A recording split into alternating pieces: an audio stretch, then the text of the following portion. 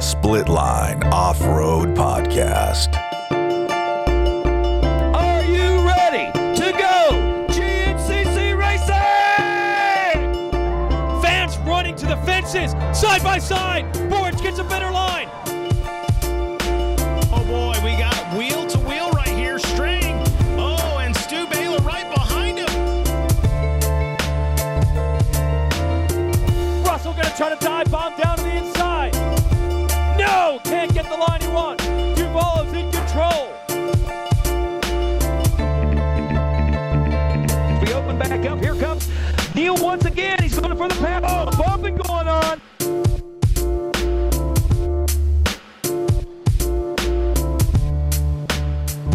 What is going on, everybody? Welcome to the Split Line Off-Road Podcast. As always, I'm your host, Rodney Cooper, and with me today, as always, Brandon Whitehair, guys. What is up? episode 84 coming at you. 084 is going in the books soon. Man. We got a banger lined up for you guys tonight. A banger. A banger. We're pumped about it. We got Lance Smith, the owner and founder of XC Gear, going to be coming on at the top of the show. Really excited to talk to him. Want to talk about some Mako 360s. Oh, yeah. Some Hammerhead 360s. We know you guys like those pieces of equipment. We do too. I want to find out the root behind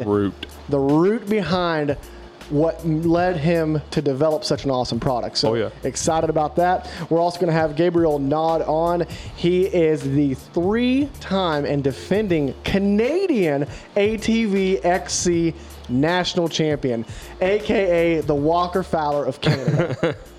Walker commented on it. That's a Walker Fowler statement approved.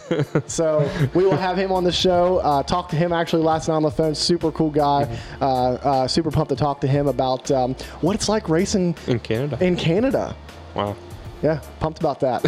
Before we get into it, though, we actually got to give a shout out to Jesse Ansley. He was supposed to come on the show tonight, but is unable to due to some circumstances, but he will be on the show soon. So if you guys are wanting to listen to that interview, make sure you stay tuned. He will be on soon, and he was bummed that he wouldn't be able to be on tonight, but we're going to make it up for sure. So Jesse, we'll talk to you down the road, man. But first, before we get into the show, we got to thank our awesome sponsors. Yep. First and foremost, Guts Racing. Been with us since day three. Day three. When it was just our moms and Andy Gregg listening. That's all. Moms and Andy Gregg. That's all the people that were listening to the show. Andy put his faith in us, and we have carried the Guts Racing torch to the GNCC racing world, especially the ATV GNCC racing world. Been seeing those seat covers popping up on ATVs all over the GNCC, and there's been a lot of dirt bikes have running them as well. So pumped about that. They are the best seat covers in the business. That's right. And if you don't believe me, believe people like Thad Duvall. Heck, believe people like Joel Hetrick. Yeah. Those guys. Ronnie Rush. Who else? John Claude Jr. Those guys use Guts to the limits, unlike Brandon and myself. Mainly myself. But trust those guys. They will not lead you astray at all. Next, we got thanks Seal Savers. They have been in the business for 21 years, providing you with the best fork and seal protection for your dirt bike, your ATV, for your coil springs. If you guys listen, I don't know what dirt is like in Canada, but if it's muddy up there, and I have to believe it's muddy up there because I've seen some pictures of Gabe and some of the races he's ran, and it's been mudfest up there. You got to throw those Seal Savers on, and you got to protect your equipment, and you can do it for an affordable price. That's right. And not only is it affordable, but you get 20% off by using the discount code SPLITLINE with a capital S, 20% off to save anything or to save on anything they have at the Seal Savers website. Right. Next, we got to thank Sunstar Chain and Sprockets. Doug Kirk, awesome dude, super cool dude. Couldn't ask for a better rep. He doesn't manufacture them. He doesn't make them. But Brandon, what are the chain and sprockets made of? Case hardened steel, baby. Case hardened steel. I know you always like that, baby. I do. I love it. I love it. Made with the best products, tough as nails. They survive snowshoe. Yep. They survive 9 hours of havoc. Right. They survive Ironman. Yep. Doug's going to see if they can survive racing across the desert and then going to Ironman just on one chain and sprocket set. Wow. So, and if you guys aren't sponsored by them, don't worry. All you got to do is use a discount code SPLITLINE30 and you save 30% on any Sunstar and Sprocket or anything you order off of Sunstar. Right. And that's pretty much like having a sponsorship, right? It is, yeah. I mean, these days it is. Yep. And then we also got to thank XC Gear, Lance Smith and the guys over at XC Gear. Obviously, super excited to have him on the show. They make top of the line quality products in the Mako 360 that you can have on a dirt bike and an ATV. Yep. ATV for sure. And a mountain bike. And a mountain bike. Well, that's the Hammerhead. Well, that is the Hammerhead. I mean, I classify them all as the Mako 360. But the Hammerhead. But I know it's the Hammerhead. I know it's the Hammerhead. Brandon's classifications are different than everybody else's classifications. But we've given a lot of Mako 360s away. Gave a lot of them away to ATV guys. Yeah. So we're looking forward to hearing back about those guys. And we've already heard back a lot of people say they love them. Right. Didn't know what they were missing until they had them on. Right. They are an investment worth making if you want your ride to be that much better. Oh, yeah. So, and then we also got to thank the Mountain State Hare Scramble Series. Richie Nolan and the crew over there, they put on the top of the line local hare scramble series in West Virginia. It is literally like a miniature GNCC. Yep. When you go to line up at a local Mountain State race, you better strap up because you're going to be faced with challenging tracks that makes you a better rider, and you're going to be faced with a lot of good competition too. Oh, yeah. And it's a great family atmosphere. I tell you what, if you're scared about doing a GNCC and you may want to do a local, go do the Mountain State Hare Scramble, and then when you line up for the GNCC, there should be no worries about you doing one at all. You know what I mean? Yeah. Because they throw everything at you. Yeah. And that was always my biggest thing was like, everybody always, thinking about GNCC racing, you always thought of like Blackwater 100. At least that's what I always thought, you know what I mean? Yeah. Or snowshoe. Yeah. And that's why I always was kind of hesitant of trying one. But I would go do like a local, I'd be like, hey, what's a local compared to a GNCC? Like, well, if you could do the Mountain State, you could do a GNCC. No, I'll tell you what, there's been a lot of Mountain State races that I've ran that like I feel like they prepare you really well for a GNCC. I mean, you're getting really tight technical terrain, and if you can hit anything at a Mountain State, you can hit anything at a GNCC for sure. For sure, If anything, GNCC is more open and faster. Yeah. So, if you've not before, get over there and check out their series. We actually got some swag. Some swag From Richie and the gang. They sent us some stuff we're going to be giving away. I believe they're having a race next weekend. They're round 6. Mm-hmm. I would actually like to figure out a way to give away some of their swag. Maybe like picking overall winners or something like that, which might not be too easy because I don't know if McGill's going to be running. Not sure. I'm not sure. So you never know about him. You might be picking somebody like Devin Masters or somebody like that who just came off of a 4th place finish at the 9 hour. Yeah, shout out to the Split Line Gatus team. Shout out to the Gatus Split Line. That's right. Oh yeah, you said it. Well, I said it backwards. Yeah, synonymous. Yeah.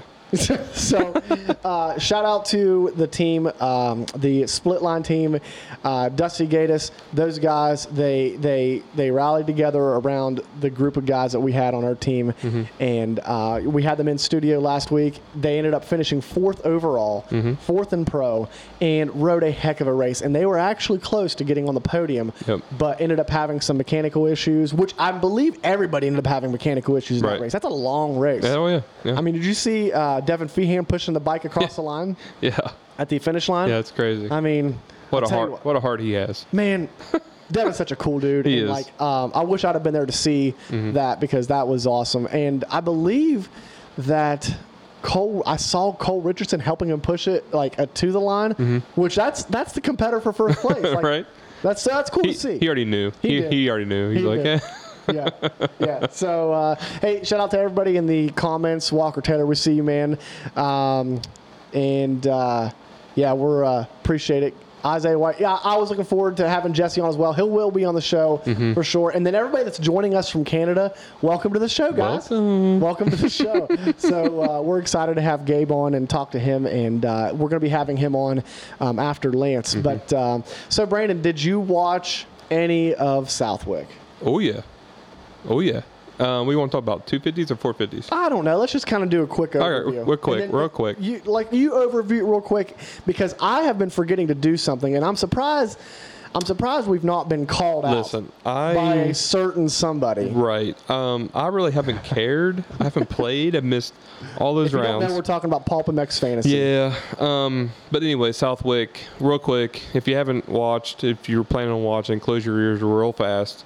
450's Tomac is the Mac at the Southwick. I mean, he just does what he usually does there. Tears it up, comes from like 7th to 8th in the first moto to the first, and then gets a better start in the second moto, and just plays around with Roxon and Plessinger just enough to where he knew that he had him and made a quick sweep of him, and that was it, and made it look easy, actually. The way he rides that track, it makes it look so easy. It's like, it's wild. Right. It's wild. And it's wild to me looking at that championship that he's not the points leader right now. 1 point. 1 point. But I feel like he should be. Watching the races, I feel like he should be in the points lead by 15. Right. But you got to remember, Chase Sexton is doing what he needs to do, and he's been getting second every round. I'm very proud of him. So I'm a Chase Sexton guy. I am too. I like Chase. I like Chase. Agree. I don't know about his bleaching. I don't know about the bleaching of the hair. But or the sunglasses. Tomac wears them too. Yeah. On the podium, but yeah. Other than that, Aaron Plessinger, congratulations to him getting up on that podium.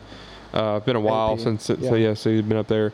Only thing I want to know is, do you think Hunter overreacted with Robinson? I don't know. It was off camera. We didn't really get to see it all. So I don't like that little bit where he kind of just right there, yeah. But I don't know if that line kind of leads you there. So here's my thing. Anytime you get sand in the underwear, you tend to overreact.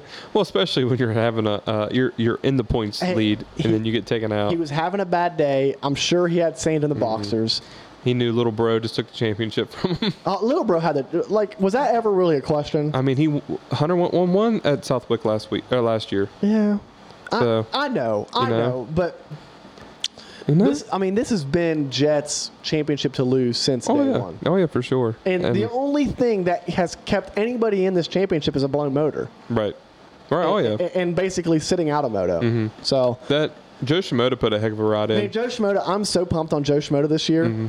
Yeah, Supercross was a little iffy, but motocross, he's really turning around. And I'm sure Mitch Payton is like trying to put some bubble wrap on him because he's like the only guy that's been healthy all year and doing anything for him over there. But it was crazy. It's great racing. The championship battle is awesome, and Southwick's awesome to watch. And now we're coming up on not Millville. Is it Millville?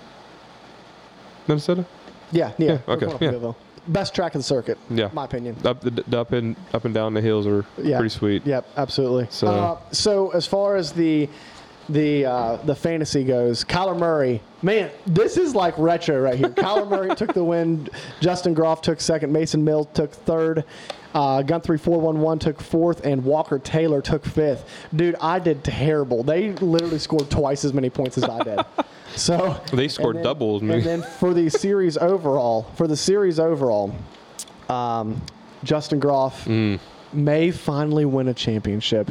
He's sitting in the overall right now by do we give him that? He's sitting in the overall right now by 30 points. So Justin, you gotta keep your head on a swivel there, guy. Yeah, keep your head on a swivel. You're lucky I'm not playing Justin. That's awesome. That's all I'm saying. I don't know why you're not playing. Dude, I was at the GNCC one weekend, full gas the other.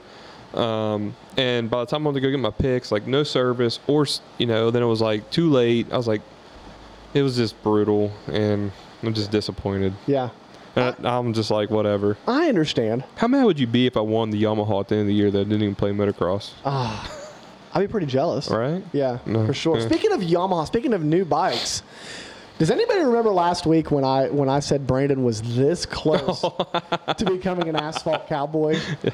To becoming an asphalt cowboy? Yeah. Well, guess what? Brandon shows up to the studio on today. What's that? What'd I show up on? Showed up on a two-wheeled asphalt cowboy machine. Looking sweet. I'll give you that. Yeah. So Brandon is officially a Harley owner. Yeah. Congratulations. Oh, thank you. Yeah. It's. Did we get sponsored by them by chance? Did we give a shout out at anybody? No. I mean, always shout out to RG Almost Heaven over there at the Harley shop. So I guess shout them out a little bit. But R.J. Brandenburg. Yep. Shot them up a little bit, but no, it was just something I kind of always wanted one, and had to pull little strings with the wife and get that through. And thank you if you're listening, honey. So hey, I will say this though. Lauren, I have never seen such a bigger smile as he's coming down my driveway before. I was just so excited for the show. That's all. That's all it was. That's all it was. So congratulations for that. Congratulations for that, for sure. So, want to talk a little bit of Full Gas? Real quick, before we talk about Full Gas, I want to mention the fact that if you've not already, we have a poll.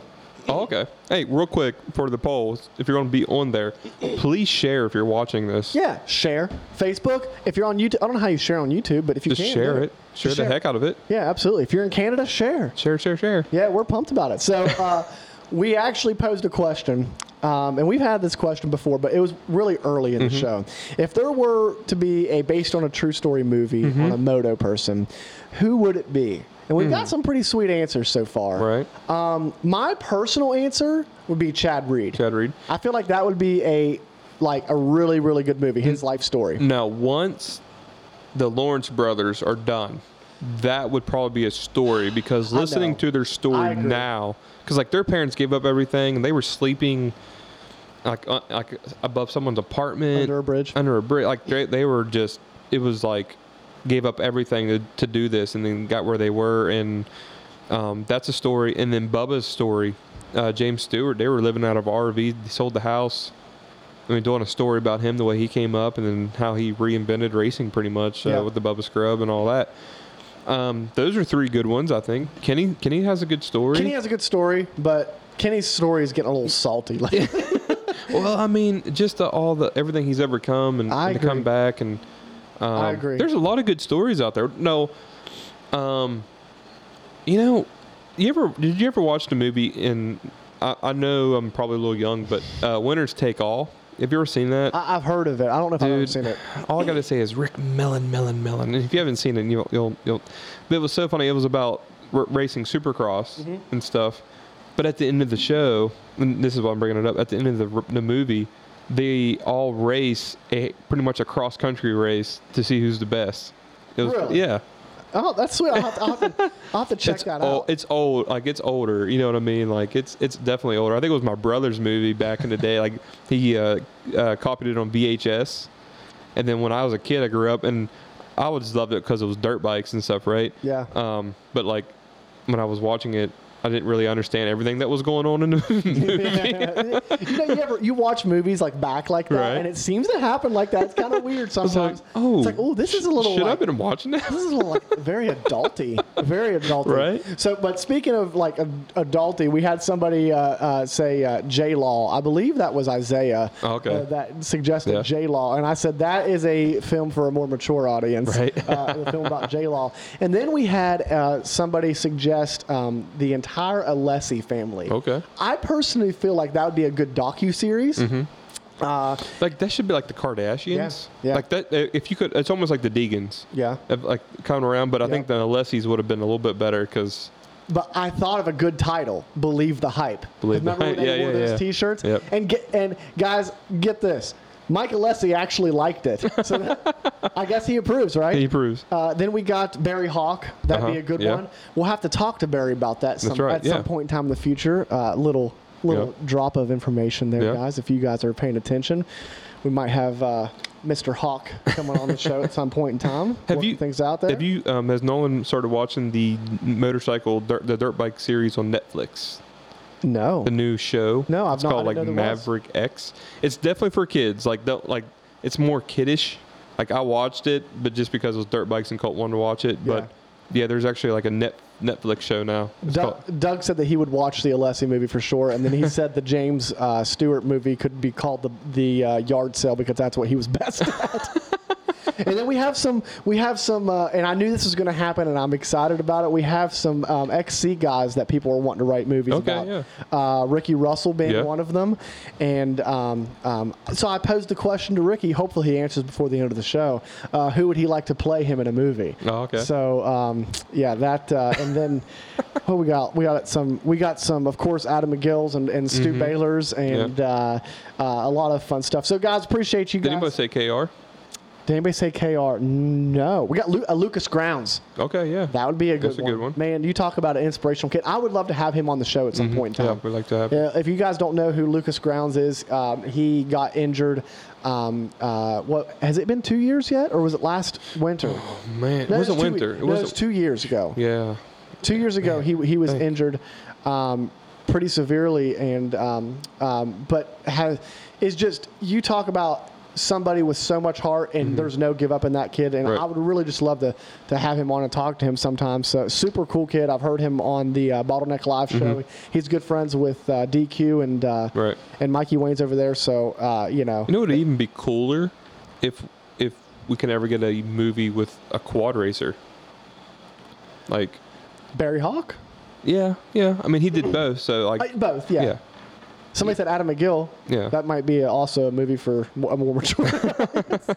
or maybe a movie for a less mature audience. See, like, I was thinking like a Shane Hitt. You know, he's the only West Virginia national champion. Man, or they could just do Shane Hitt would be good. Yeah. But that, and I think they need to bring back like the. I'm so stuck on current guys though. Right. See, you got to think about the old, because they can't write a movie about the current guys. Like, you got to think about older guys. No, I know. You know, to get the whole story. Scott Summers. Yeah. That's one. That's a good one. You know, Jim Hawley. Oh, geez, Jim. Definitely. Matt, that is definitely a for your more mature audience. If you've heard any of his stories on the Pulp Show. Oh, geez. For sure. Yeah. Doug Kirk says Malcolm Smith or Lars Larson. Yeah. I'm down for any moto. What about Scott Plessinger? Ooh, that'd be good. That'd be good. Yeah, I think there could be a lot of good potential. Yeah. You know, there's a lot of good. Yeah. You could do it on the Plessinger family. Yeah, that'd be cool. Because you got, his dad and then him and Aaron coming up through and doing all that. I think that'd be pretty cool. Yeah, absolutely. Some crazy stuff. We need more movies, guys, for dirt bikes and racing. Period. So let's before we get Lance on, let's go ahead and hit on the full gas real quick. Real quick, I'd like to do a shout out to Evan Smith with his the championship #1 plate. Close battle all year. Yeah, man. So I'll give you one of those. Yep. Good job. Ben Nelko, him were battling all season. The track was awesome this week. Last weekend, the best track at least in my opinion, was the best track. It was fast. It was motocrossy. Finally got some nice, some big jumps in there, and I took second overall in my class. Make sure you mention that, because Team Split Line killed it. At the full gas. We did this whole season. Yeah, we did. Yeah, we did get it. I took second overall in the weekend. My son Colton took third in his class, and Jonathan took third also on the weekend. So we all did good. We're all. Me and Jonathan are top three in the championship, and Colton missed the top three by 1 point. 1 point. So he was 1 point away. He got fourth, but only by 1 point he missed the third. And it was a great year. It was fun to do. But hey, your competition is watching. Hey, Brandon Green, what's up, buddy? Yep. He said you killed it all day. Nah. Only thing I care about Brandon's that last test. That's all I care about, man. That's what he said you were untouchable the last test. Oh man, the last test. I'll remember that for the rest of my life. We had a heck of a battle. It was just fun. It felt like a motocross race at the end. It was cool. But no, it was great. That was the best track we've had, and it stayed dry for us on Saturday. Unfortunately, on Sunday it rained pretty good for the pro guys, and made it a little bit more challenging. I'm glad I didn't have to ride on that day. So. But yeah, it was a great weekend. Shout out to Brandon Green. He actually won my class for the championship. Brandon. Yeah, he took the #1 plate, so that was pretty neat. But yeah, it was good, man. It was fun. It sounds like they had a good season this year. Yeah, they had a good season. Good turnout all year long. Mm-hmm. Yeah, so. And then on the U.S. Sprint Enduro side, Caleb Russell made his appearance over there, and I think he took second. If I'm not mistaken. Yeah. Overall for the day. Yeah. I think Josh Toth beat him. I think. Yeah. I'd have to look. I'm sorry if I'm going right off by pictures that I've seen and what I've read, but it's pretty cool to see KR back out and riding. And KR is going to be riding the riding in the 6 days. Yeah, the 6 days. Yeah, ISD. So that's another show we're going to plan on doing. So if you guys would be interested in that, ISD show for sure. Yep. So we might have a few tricks up our sleeves there. So that'd be pretty cool. But yeah, shout out to him. It's cool to see him back out riding and stuff. Absolutely. But yeah, it's good seasons. Oh yeah, totally good season. It's been a good season all year for all the racing series. It's just so weird because I feel like racing season started, but now it's over. Like, but it's not over. I know it's not over, but like GNCC needs to figure out this whole break thing because I don't like it. I don't like it. It makes shows hard. It makes shows hard. And but hey, okay. So speaking of that, let's just say right now, we're not going to take very many weeks off during the summer break. You guys want content? We're going to keep pumping content out. We may take a week off or two, but we will always let you guys know ahead of a time. Next week we will be doing a show. As far as I know. As far as I know. Next week we will be doing a show. Maybe a week off after that, but we will keep you guys updated so you guys know when we're on and off the show. All right. Absolutely. Yeah. So. But we appreciate you guys always listening to us, and we want to make sure we keep that commitment to you guys to be on every Wednesday, 7 p.m. 7 p.m. So you want to go ahead and get into our guest? Let's get him on. So we're going to talk to Lance right now. I'm really excited to talk to Lance because I just feel like, it's so cool to see a company start from a ground root company and then to be able to take so many roots in series like the GNCC, have people like Ryan Sipes riding with the equipment, people like Travis Pastrana. I was going to say he's going to have to change his name soon because it says XC Gear. Yeah. And some of the supercross, motocross guys are starting to run his stuff. They are. So it's cool. It's cool to see. And it's a really good product, and it's a really cool looking product. And the things he's done with the product, which I'm sure he's going to tell us all about it, but the customization, the different things that you can use it for, like adventure bikes and desert racing and all that cool stuff, that you can put on there and do. And it's just pretty neat. I never probably would have thought of all that stuff. But that, that's why maybe I'll have to tell him about my steering dampener. Oh yeah, my steering dampener invention. The idea. And see if he thinks that's approved. He's probably gonna laugh you. Yeah, he's probably gonna laugh you out of the. I hit call a little too soon by accident, but he might laugh at me at that one. That was a little rough.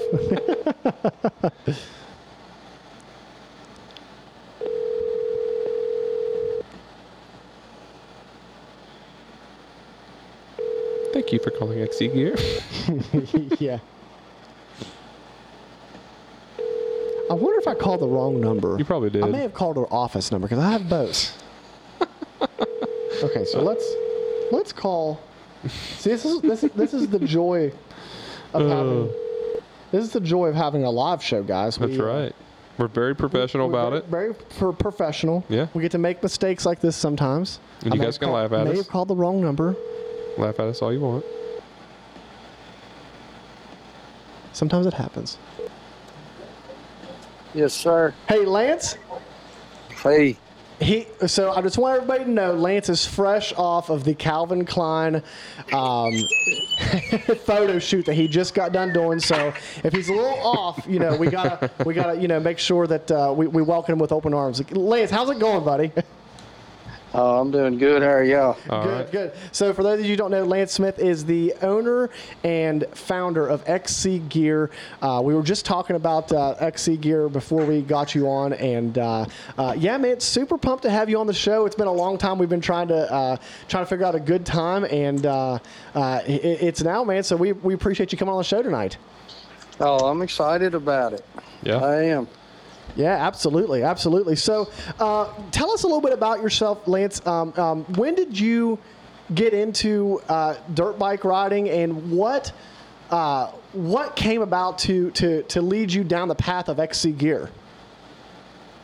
I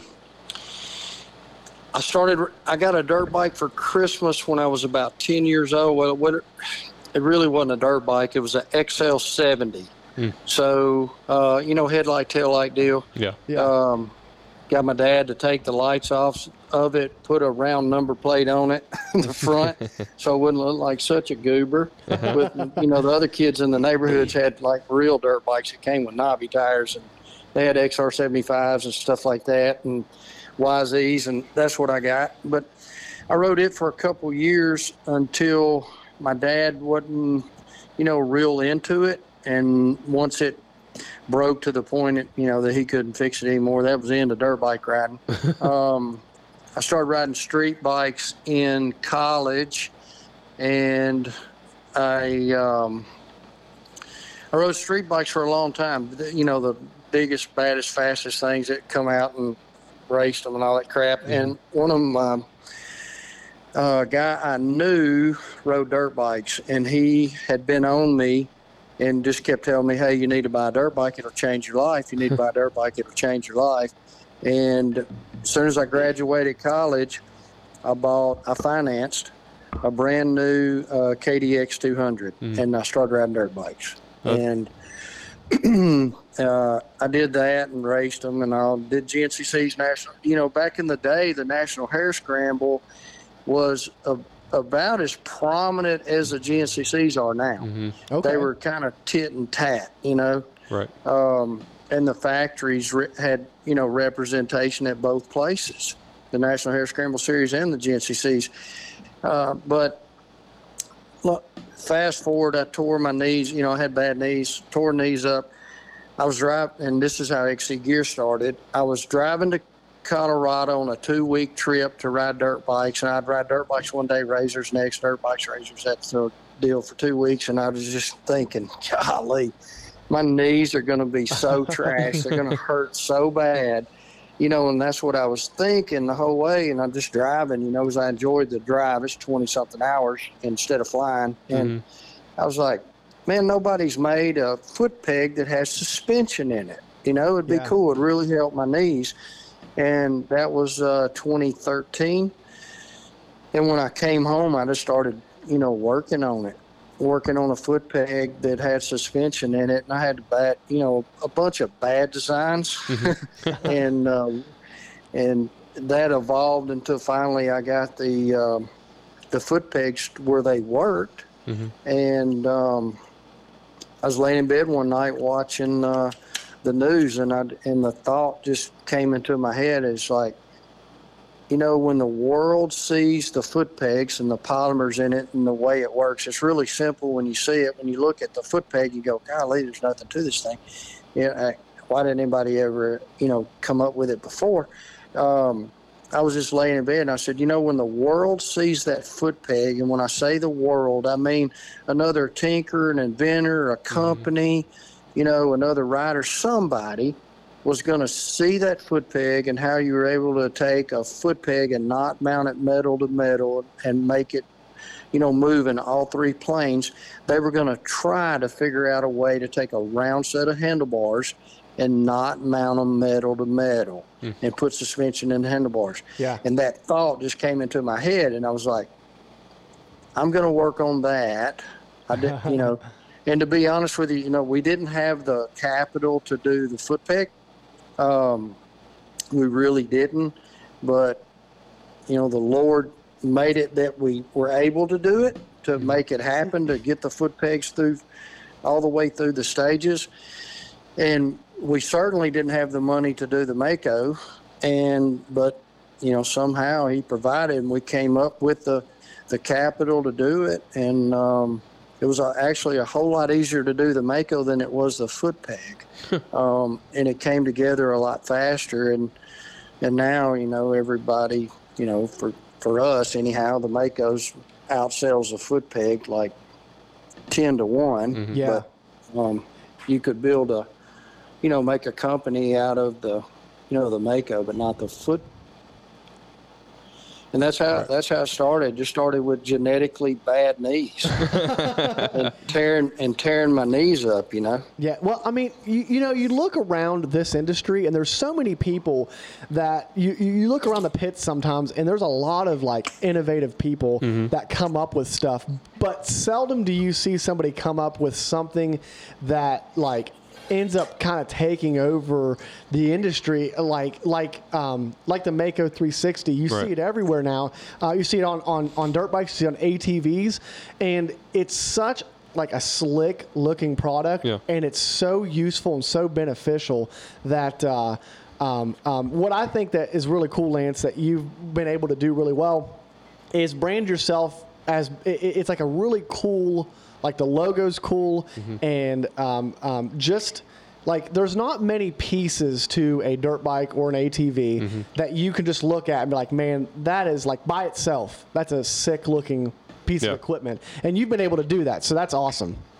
Well, thank you. I've made a lot of mistakes, and I've been around some smart people, and I can't take credit for all that. And some of it comes from, listening to customers, and some of it comes from just trying to be grounded and able to not be too romantic with the product, to be able to look at it with a set of eyes like, hey, can I make this better? You can't I try not to get romantic with it and think, hey, this is the best. Right.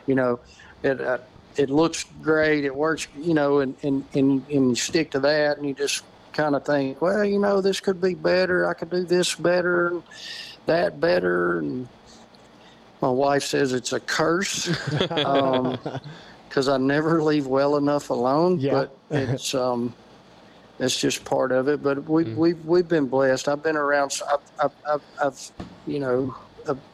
I've been put in people have been put in my path that have really helped us. Help me and help the company.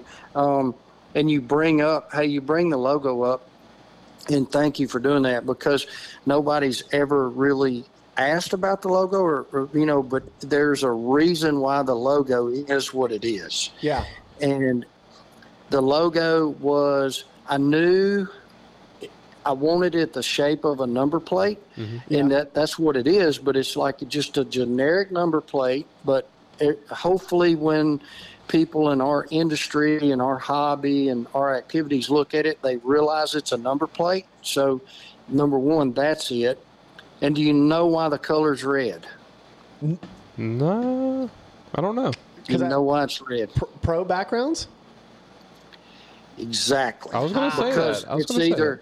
It's red because either, the points leader or the XC1 class and runs red. And so you can't just decide, well, I'm running red on my number plate. If you're running the GNCCs, or the outdoor motocross or whatever, you just can't decide, hey, I'm running red. Yeah. Right. Well, you got to earn that. So you got to earn the red. And so the reason it's red is because of that. And we named it XC just because of most of the top classes are XC, and also, the same things in the bike classes, the mountain bike classes, they're the same thing. It's XC. And so that's the reason. Thank you. But there was a lot of thought that went into to making that logo what it was, and I wanted a logo. I really could have done it a little bit better because the gear confuses a lot of people. Yeah. A lot, they think we make gear. Right. So I probably, could have done that better, but start making gear. I wanted something if you went by, on the interstate, separated by the medians, and you're going 80 and somebody else is going 80, and you saw it on the side of a trailer or a truck or whatever, you instantly know what it is. Yeah, absolutely. Right. Without having to read it. Right. You're honest. To be honest with you, Lance, your logo is actually what drawed me to even like finding out what your product was. So I saw your logo at the races. I saw the logo on Instagram, and I was like, what is this? And then once I like dove into it and found out about it and did research, like your logo has done the job. Right. It kind of led us to you to begin with, and I think the same goes to a lot of people. We actually have some people in the chat right now talking. Doug Kirk, which is a Sunstar rep, I believe that he actually heard about the Hammerhead on our show because he's a faithful listener to the show, and he has a Hammerhead on his mountain bike now, and he just mentioned that the Hammerhead stops people on the trails all the time, and they ask where they can get one. So, so that's pretty awesome. That's awesome. That's cool. That is cool. Yep. Yeah, I've had the Hammerhead's been a little, The logo's great. Thank you. We it works, but it kind of pigeonholed us a little bit with the mountain bike crowd, a little bit, because it does look like a dirt bike logo. So I probably could have done that a little bit better, but it is what it is now. Well, the two sports cross so much that I think that people that are dirt bike guys or ATV guys that ride dirt bike or that ride mountain bikes, I think that they would think that it's really cool to have something on their mountain bike that represents the bigger industry that they come from. So I actually think that's a cool thing that it kind of represents the power sports background. I think, I agree with you. And if you want to know why we released, man, you're smart. You do a good job. If you want to know why we released the Hammerhead and not the Harley Davidson, because I prototyped and built the Harley Davidson stuff 3 years ago, and I've just been sitting on it, just banking it, and I hadn't done anything with it. And we brought the Hammerhead out because exactly what you just said, the crossover. Yeah. Nice. Because I thought, well, the crossover between the dirt bike crowd, the dirt bike quad crowd, and the mountain bike e-bike crowd, there's some crossover there. So I can kind of bleed, into that. And that's going to be a whole lot easier entry into the market than the Harley Davidson stuff. And we've kind of, earned our stripes a little bit in the dirt bike world. So it'll make the mountain bike deal a little bit easier, because the Harley deal is going to be a tough hill to climb, and it'll be like same thing I had to do with when we started XC Gear. It'll be, clearing new ground and plowing new ground. Yeah. And that's Hey, and so it's if you need a tester, I just literally bought a Harley. Funny that you mentioned the Harley, because Brandon just literally rode up on his brand new Harley to my house to do the podcast just now. So whenever you said kidding. Harley, whenever you said Harley, his eyes just perked up real quick.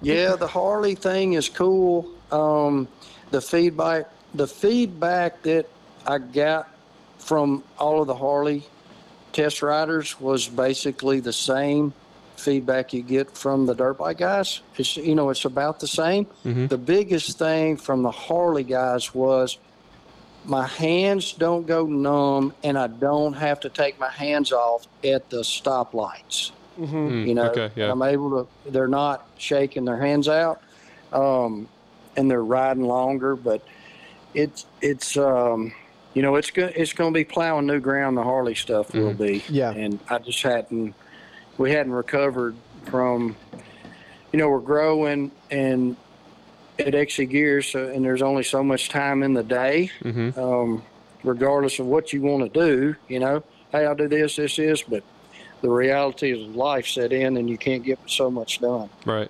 So is that new bar pad, is it out for sale for the No. Man, you're good. Y'all are good. We 3D printed, I think, the final bar pad today, and I was going to do a video on the bar pad today because, the bar pad has been a long time coming, but I haven't done it because I haven't felt good about it. I think, and I don't want to step on any toes, but I think a lot of the bar pads where you just take a piece of foam and a sewed cover and call it a bar pad, that just, I could have done that 5 years ago. Yeah. Right. And so we've been working on the bar pad, and to be able to manufacture a bar pad that I'm proud of, or that I would say, hey, that's cool bar pad, to somebody as small a manufacturer as us is hard. Right. Somebody like KTM and these bigger guys and the big handlebar companies, they know they can, whatever, they'll sell 10,000 of them this year, whatever. Right. And so they can make the numbers work. And, but the bar pad will be in line with, a finer bar pad as you're going to get from a large manufacturer. So it'll be an injection molded Santoprene rubber bar pad, and it is actually pretty freaking cool. Yeah, it's awesome. Not just a bar pad. Yeah. So I'll go ahead and tell you on your show. Let's hear it. Video.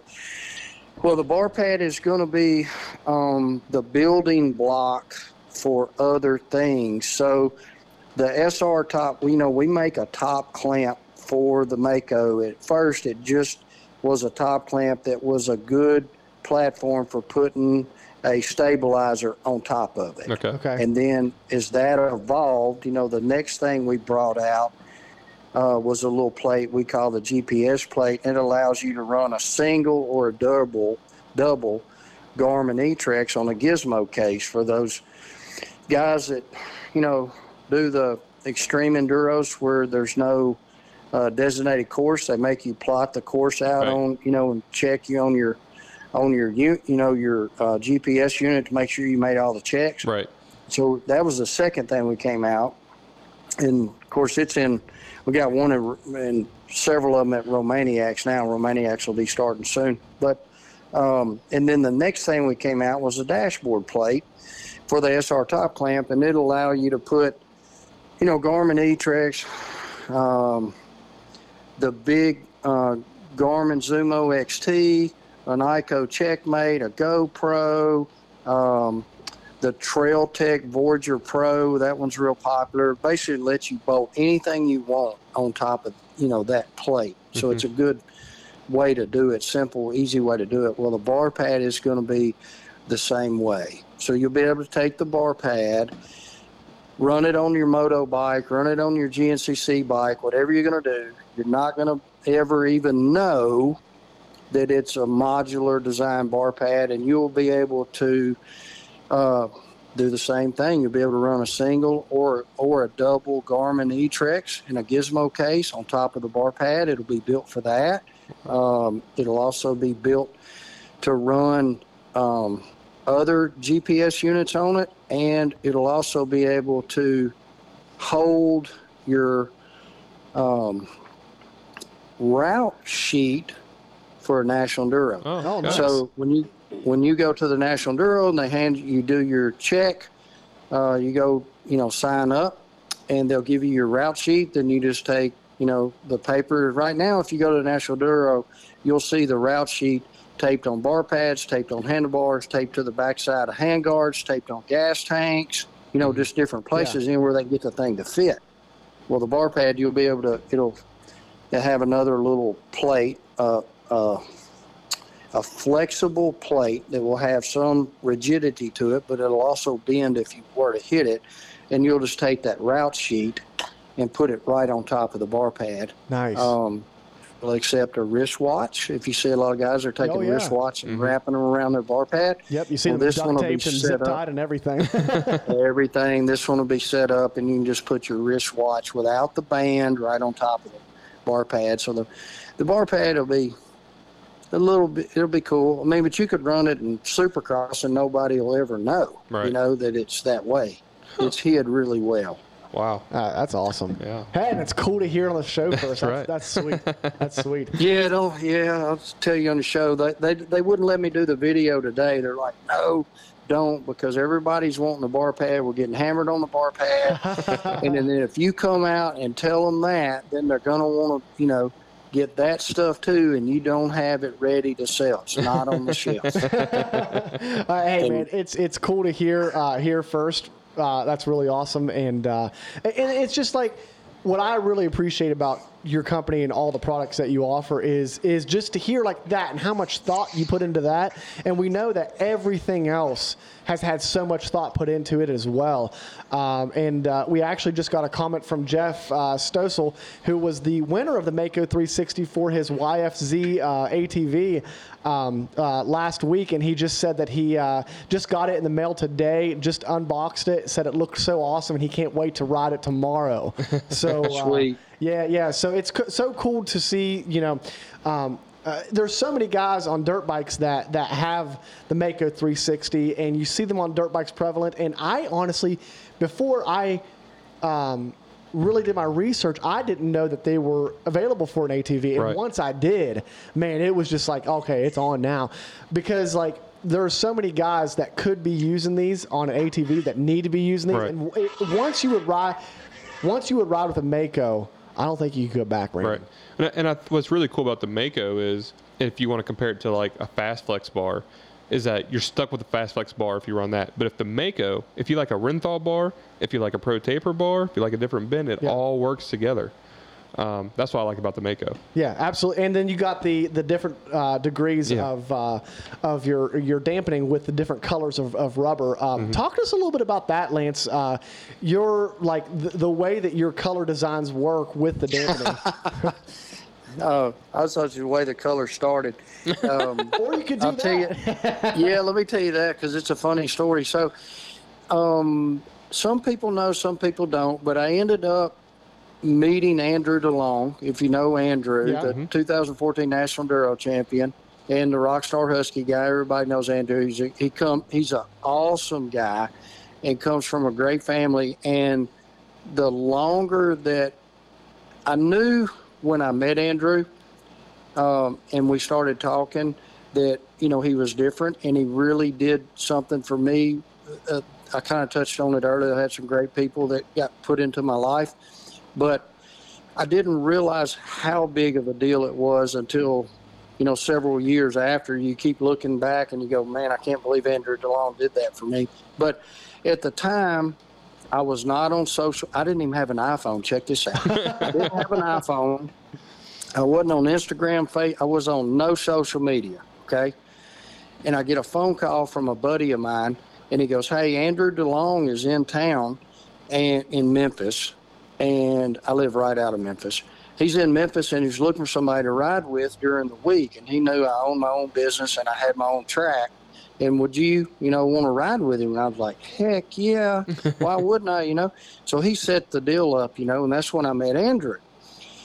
And so I got to ride. It was the first time I'd ever rode a factory bike. I got to ride his bike, and he rode my bike, and we had a great time. He's just a cool dude. And later, several months later, I was working on the foot pegs then, but I never brought the issue up, okay? And so 6 months down the road or whatever, I just call him. We talk from time to time, and I call him and go, hey, I'm working on this foot peg, and I was wanting to know if you could try it and ride it and tell me what you think. So Andrew does. I'll be real quick with this story. This is how I met Andrew. Yeah, you're good. And Andrew goes, hey, well, let me call my bosses and find out. And he did not have to do that. I'm going to tell you right now, the longer I'm in the industry, the more I realize there's a lot of those guys that just would not have taken the time or the hassle to even make the phone call. Right. And so he calls me back because he didn't know me from Adam's House Cat. There's no exit gear, there's no nothing. Mm-hmm. And he calls back and goes, hey, I can run the foot pegs and help you develop them on a practice bike. No pictures, no media. You can't tell nobody, and they cannot ever be on my race bike. But I can test them for you. Mm-hmm. So I got some inside information from what the race team was running as far as height and placement on the race bikes, on the Rockstar Husky bikes, and we made them match that. And Andrew tested the foot pegs for us for a long time. Okay. Mm-hmm. So if you like the foot pegs, some of that is, you can thank Andrew and some of the other test riders. But so Andrew, if you know Andrew's story, Andrew breaks his wrist.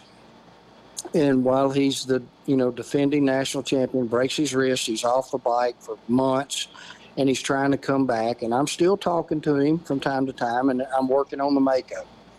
He calls one day out of the wild blue and goes, hey, I'm back on the bike. Did you ever get that handlebar mount done? And I said, matter of fact, I did. You ain't gonna believe this, but I just got 15 of them yet. That's how small orders it was. I just got 15 of them yesterday. And he goes, can you send us one to try? And I said, yes. So we ship him one to try. He calls, I don't know, whatever, 2 days later or whatever, and goes, hey, the thing is better than anything we tried. It's better. I'm not going to name any names. We tried everything, and it's better than that, but the bosses don't believe it. and they're gonna make me sleep the same amount of time, eat the same thing. We're riding at the same time tomorrow, and then we're gonna try it again. And he calls the next day and goes, "It's better than anything we tried." That's awesome. And can you have one at the National Enduro this weekend? This one's on the practice bike. Can you have another one for the race bike by the weekend? And I said, yes. So I make a phone call to this goes to the polymer colors. I make a telephone call to the polymer manufacturer. I said, hey, because it's going on the Rockstar Husqvarna bike, okay? Mm-hmm. And I said, look, I want some bar polymers in a 50 Duro, and I want a sharp bite in a 80 Duro, and make them fluorescent yellow. And I got to have them tomorrow. And they're like, all right, we'll pull strings. I tell them the deal. It's a big deal. They pull the strings.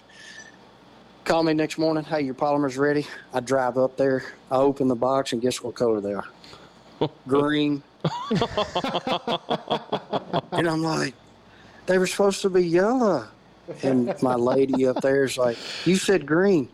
And I said, I've never said green. Then I'll show you the picture. It didn't matter at that time. I didn't have time. But let me show you the picture of the Rockstar Husky bike. It's yellow. It's black and yellow. So that's how the polymer colors.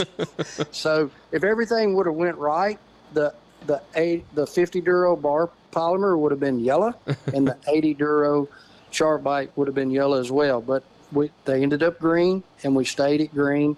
And at first, when they came out, that was all we had. We had those two polymer colors, green sharp bite and a green bar polymer. And then what we've done over time is increase the stiffness of the sharp bite polymer and softened the bar polymer. So the sharp bite polymers have gotten stiffer, more selections. We've added 3 more, and they're all stiffer than the green. And then we've softened the bar polymer, because what we found out is you can stiffen the bar polymer and stiffen the sharp bite polymer and lower the bar polymer in some cases and get a more compliant ride out of it. Okay. But Andrew DeLong, Andrew's a good sized boy. Mm-hmm. He's XC1 National Enduro champion. He weighs over 200 pounds. He's 210 probably when he was racing, 210, 215, whatever. Mm-hmm. And he would only get about 20 hours out of a green sharp bite, and he'd blow it out. Oh, wow. So and then we'd start, increasing the stiffness of the sharp bite polymer until eventually, but we only had 3 sharp bite polymers. Green's the softest, yellow's next, blue's was the stiffest for a long time until we signed Stu Baylor. And if you remember, Stu Baylor was running flex bars and a Mako when he was running both. Right. I didn't know if you could. That's okay. Yep, he was running both products at the time, and so he had a lot of movement going on. Yeah. Okay, so and Stu calls and goes, hey, can we get the sharp bite any stiffer? Can we stiffen this thing up, because I'm running flex bars too? And you know what I did? I said, hey, the sharp bite polymer for the Harley Davidson is exactly the same size as the sharp bite polymer for the dirt bike. Send him the Harley Davidson sharp bites. So we sent him the sharp bites that we run on the Harley Davidson bikes, and then Stu was the first case that we'd run into like that, and now we offer them for other people. But when you increase the height of the handlebar, you're increasing the amount of leverage that you have on the bar. So as you go up with the bar height, you're lengthening the rider triangle. And when you do that, it's just like using a long pull bar, a long torque wrench.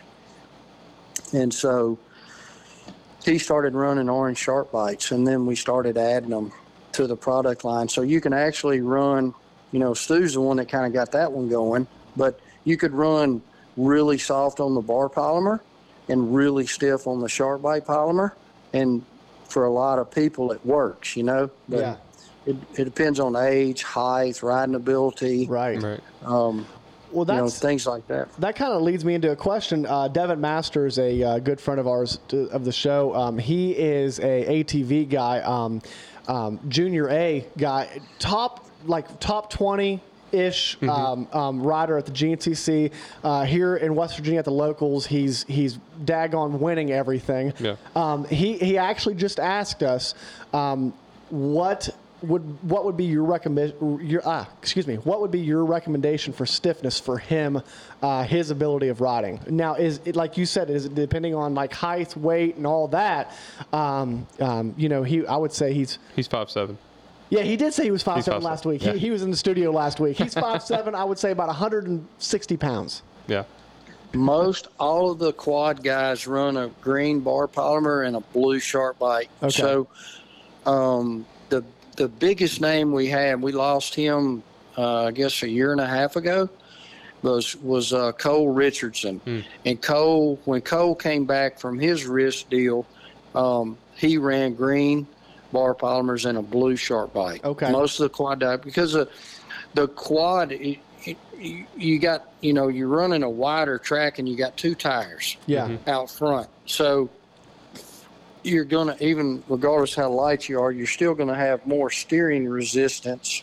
The sharp bite is what it does some other things too, but it's what controls the steering resistance and the amount of rollover when you push against the bar. Okay. Like I say push against the bar, but like when you're hitting things, you're actually holding your body back.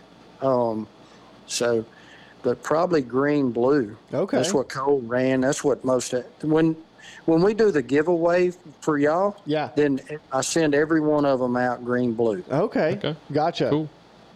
Yeah. He's a good. I would like to see him on one because he's like that guy that's just outside of the XC1, and he's kind of right there in the mixed with a lot of the XC2 guys. But he's a good rider, and I think he'd be, because he said that he's had other products that he's not able to ride very well, but he wants to give these a shot for sure. So it's so funny when you say he's a good rider, because a lot of people do not realize how talented these guys are. Oh yeah. You take all of the B classes and certainly all of the A classes at the GNCC. They're probably faster than anybody you know. Yeah. Oh yeah. Yeah. Absolutely. Just like we were saying, what's funny is about Devin in particular. We kind of joke with him because he'll come into the show and he's like hot on the tail of people like Adam McGill and people like who else has he been running with at the locals? Oh man. You're catching me off guard. Jay Shadron. Yeah, Jay Shadron. Jay Shadron just finished second overall at Snowshoe, and he and Devin and Jay battled it out at a local race here a couple weeks ago. So when he's in West Virginia, he really lays down the laps for sure. Yeah, that's hard. It's hard to believe how fast those guys go. It's wild. Yeah. All the dirt bike guys, that are in my area. That I talk to, they're like a bunch of local riders and local friends. Very few of them have ever attended a GNCC. Wow. Really? Very few. Yeah. And I try to tell them, you need to go. Yeah. You need to go to one and watch how fast these guys are. Yeah. Yeah. It's wild. And this season has been amazing. I can't get over how fast the girls are. That women pro class, when they passed me at Mount Morris. Oh, my gosh. Brandon got firsthand of experience of that at Mount Morris this year. Yeah, they freaking rip. Dude, they do. Like I heard her come, Taylor Jones. I heard her coming, and just blah, blah, blah. So I just got off to the side, and she went flying by me. I was like, okay, I'll tuck in. Shoot, I never saw her again. I was like, oh, jeez. Oh, no, they're so fast. It's crazy, man. Yeah, Yeah, it's crazy. I got some local dudes around here. One local guy, he rides really well. He's fast. And he's over all the Mid-South, before. And he does really well. And he got all pumped up to Georgia last year. His big deal was he told everybody he's going to overall the morning race. And I'm like, No way. It ain't happening. And those girls drilled him. They probably beat him by 10, 15 minutes. Huh? I can't remember because it wasn't even close enough to keep up with. But I knew it was going to be that way. They're you know, wild, man. It's wild. They we've talked so many times before. Like I personally, I know there's advantages and disadvantages of them being in the afternoon race, but I would just love to see them.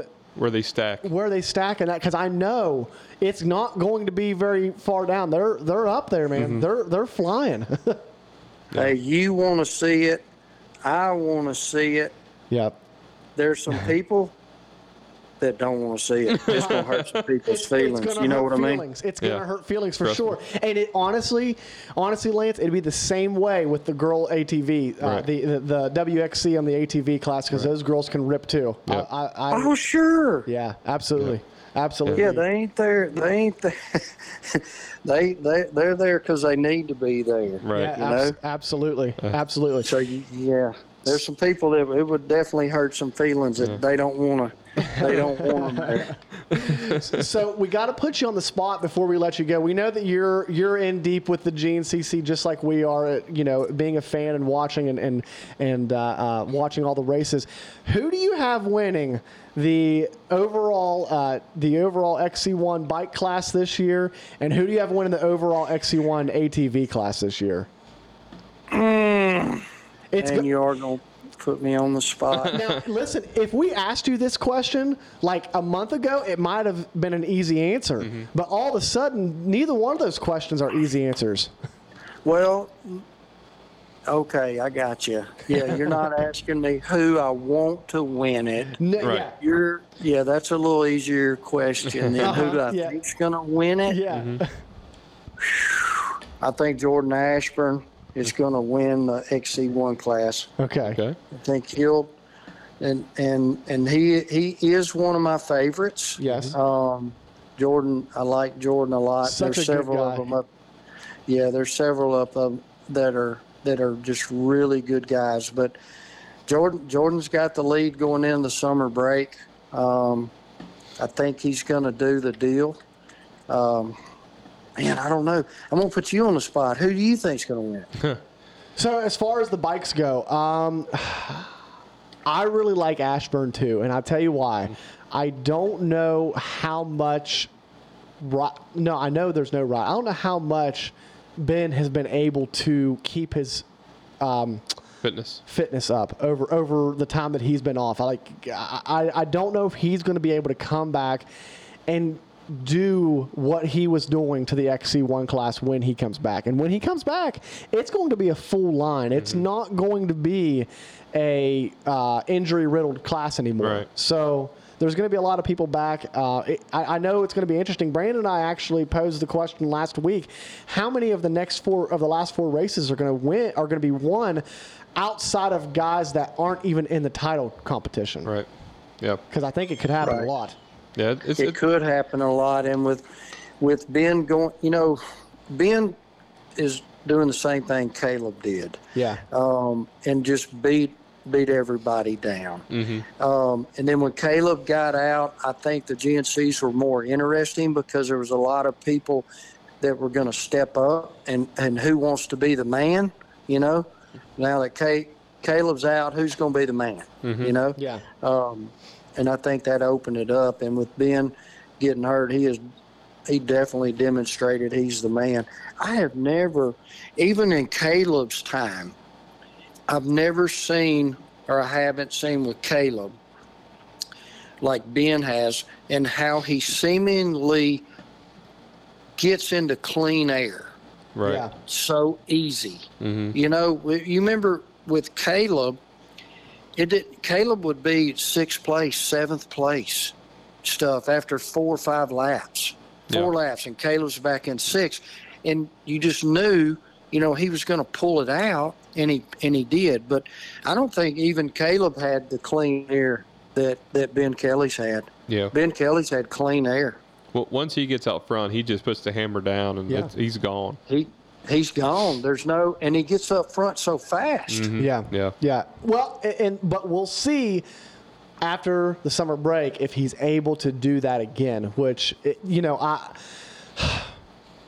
I feel like Ben's going to come back strong, but coming back that strong is going to be a tall order to ask. Right. And especially you got Jordan Ashburn coming off of his first win, a lot of momentum. He's Mr. Consistent.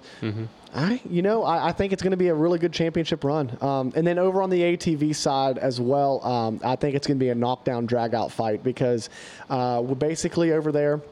We have two mechanicals that have cost Walker and now cost Bryson one each. So it's kind of like what is it, 9 points, Brandon? 10, I think. 10? 10 points separating the championship. Walker's down. That's not a place he's typically used to being. We talk to him a lot. He seems to be in a very good headspace about it and ready for the battle. And I think it's going to be, that racing between those two, in my opinion, has been the best racing at the GNCC series this entire year. It's been so much fun to watch. 100%. Yeah, those two have Bryson.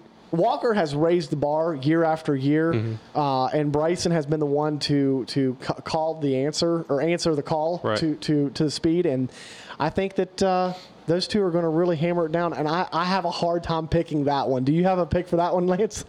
Walker Fowler. Okay, Walker Fowler. He's been there and he's done it. Right. And he's done it That's so the many deal. times. I think, the old saying, to be the champ, you got to beat the champ. That's right. And Walker, I don't think Walker's done, so I think he's gonna be ready. He's been there, he's done that, and he's gonna put his best fight up. And how do you not? It's hard to bet against the champ. That's right. Absolutely. I mean, Walker had his one mechanical, and I don't think you'll see another one from him because with him and Mark Notman, it's not. That mechanical was a shock to everybody because that's not something that happens to them hardly ever. So, if you're Bryson, you gotta keep doing what you're doing and pushing the pace. And but I think Walker has to win 3 of the last 4. But it all depends where Bryson finishes too. So if they would go 1-2, 1-2, which they've been doing for 90% of the season, right? Man, I'm excited. I wish this summer break wasn't so long. I know, right? Yeah, I know. I'm ready for him to get back. It kind of makes Sundays a little less fun because I'm so used to watching the weekends. I'm so used to watching and keeping up with it, that it makes the weekends not as much fun. Yeah, right. Absolutely. So we actually just discussed a little bit ago how we're going to keep hammering through the summer and making shows. And actually, as soon as we got off the phone with you, Lance, we get to talk to the Canadian version of Walker Fowler, Gabriel Naud. He is the 3-time national champion in Canada. I saw that on your I saw that on your Instagram. I'm pretty pumped to talk about what is racing up there like. So we're pretty excited to talk to him and see what racing north of the border is like. Yeah. Ask him if he eats French fries with gravy on top of them. French fries with gravy. Okay. Yeah, I think that might be a Mark Notman question that we have to ask for him. Yeah, we will ask him. Speaking of food, Lance, before we let you go, everybody that's ever been on the show for the first time, we always ask them the same question. What would be your favorite fast food restaurant and favorite candy? If you had to pick one of each of those for the rest of your life, what would it be? Favorite fast food restaurant. Anything with a drive-through. Anything with a drive-through. I'd have to go Backyard Burger. Oh, that's a new one. I've never heard of that one. Have you, Brandon? No, is that a Tennessee thing? No, they're in other. I guess they're somewhat regional. Okay. But Backyard Burger, it's a pretty good hamburger, and they got salads too. If you want to get nasty, you can get a nasty hamburger, some nasty fries and salad. So you can kind of, mix they it got up. chicken, so you can kind of move around on the menu based on how you're feeling. Okay. I'll have to look I'd that say one up Backyard Burger. I'll have to look that one up next time I'm in Nashville. Yeah. And candy, I'm gonna say a Zero candy bar. Oh, okay, that's a new one. Nice. Who knew? Man, Lance coming up with the With the surprises. different flavors. We like it. What do you mean? Other people don't like zero Hey, bars? listen, we have heard so many Chick-fil-A's and Reese cups. It's that's the standard. Yeah. Oh, well, if I didn't do anything on the show good tonight other than to get you to try a zero bar, maybe you'll get that out of the show. Okay. There Just we go. remember, yeah. There we go. Yeah. There we go. Well, hey, Lance, we appreciate you coming on the show tonight, man. And again, really appreciate your support of this show. Right. And it's really cool to have guys like you behind the show. And, we can help a little bit promote your awesome company as well. Man, I enjoyed it, guys. This was like a bit. You need to call even when I'm not on the show. And we'll talk about racing. Heck yeah, man. Absolutely, man. Yeah. Yeah, no, I enjoyed it a lot. Y'all are awesome, and thanks for calling. Absolutely. Thank you. Man. Thank you. And we'll get you on the show again sometime down the road. Yeah, I'll have to check my schedule now. That's what, hey, as long as we don't have any photo shoots going on, right? Yeah, I got the Calvin Klein people. They're pretty pushy. But no, thank y'all for having me on the show. All right, man. We will talk to you down the road. Bye-bye. All right, later, man. All right. All right. Lance Smith Sweet. from XC Gear. Some cool stuff. Cool stuff, man. I Hope tell you guys what, had your pen and paper out. I love the innovation that guy has. Oh, yeah. It is so awesome to see somebody that has. Dang it, I forgot to tell him about my steering stabilizer. Lance, if you're still listening, Yeah. I'm not going to talk about it right now. Yeah. We talked about it on the last show. Yeah. It was my Some black electrical tape wrapped around the steering stem. and- yeah. Nothing special. Yeah. Better than zip tying your foot pegs on. We've done that too. So let's get into our next guest, Gabriel Naud. Man, I don't know, like I told him when I was on the phone with him yesterday, I told him, I said, listen, man, we're probably going to ask you some of the most basic questions because we don't know what racing in Canada is like. No, especially cross country. Yeah, especially cross country. Or, I mean, do they race ATV motocross in Canada? You know, I don't know. I think so. I know that they've had that Supercross before. Yeah. Where I mean, Canada. Nick Janusa went up and won it. Right. Well, T-Dags, he runs the Yeah. Hey, motocross season. yeah, this will be our second Canadian on the show. Yeah. We've had Tyler Medaglia on the show before, but that was when he was down here racing in the U.S. So we were talking about him racing U.S. stuff. So now we get to talk to Gabriel about racing in Canada and what it's like up there. Is it always cold, Brandon, you think? I mean, I'm sure there's... Is it always wet, muddy, and cold? I don't know. I mean, sounds like it. So we're going to get him on the phone, and we're going to talk to him and just find out what life up there is like. Yeah. We got some questions. If you guys got any questions you want us to ask Gabe, make sure you put them in the chat. Gabe's been watching the show all along, so we're going to get him on right now. You got that? Yeah, it's up. All right, man. You called the right number this time. Yes, I did call the right number. I only got one number for Gabe. Hey guys, Gabe, how's it going, man? it's really good. How about you? We're doing good, man. We appreciate you coming on the show tonight. For everybody that if anybody doesn't know Gabe, he is a 3-time defending national champion of Canada, ATV XC racing. Man, it's so awesome to have you on the show. How you doing tonight? Yeah, thanks for having me. I just watched the whole show from Lance, and I was ready to talk. Yeah, man, it's man, Lance is such a cool guy, Yeah. and we talk, and I'm sure you see it in Canada as well. We talk about guys in this industry that like they see something that they need and they just make it. Take it. Yeah. Yeah, I'm sure you see that in Canada as well as we do down here. Yeah, I did. Yeah. So when did you start riding, Gabe? I started riding with my when I was I think 4. My dad bought us me and my brother Frank Raptor Haiti, and then so we started riding at 4, and then I started racing I think at 5, and then I missed I think 1 year of racing since that day, and I've always raced the same series, which is the FMSQ. Yeah. And I did the whole thing, like the whole series. Every class, every year, I did the same thing, and always on the Yamaha.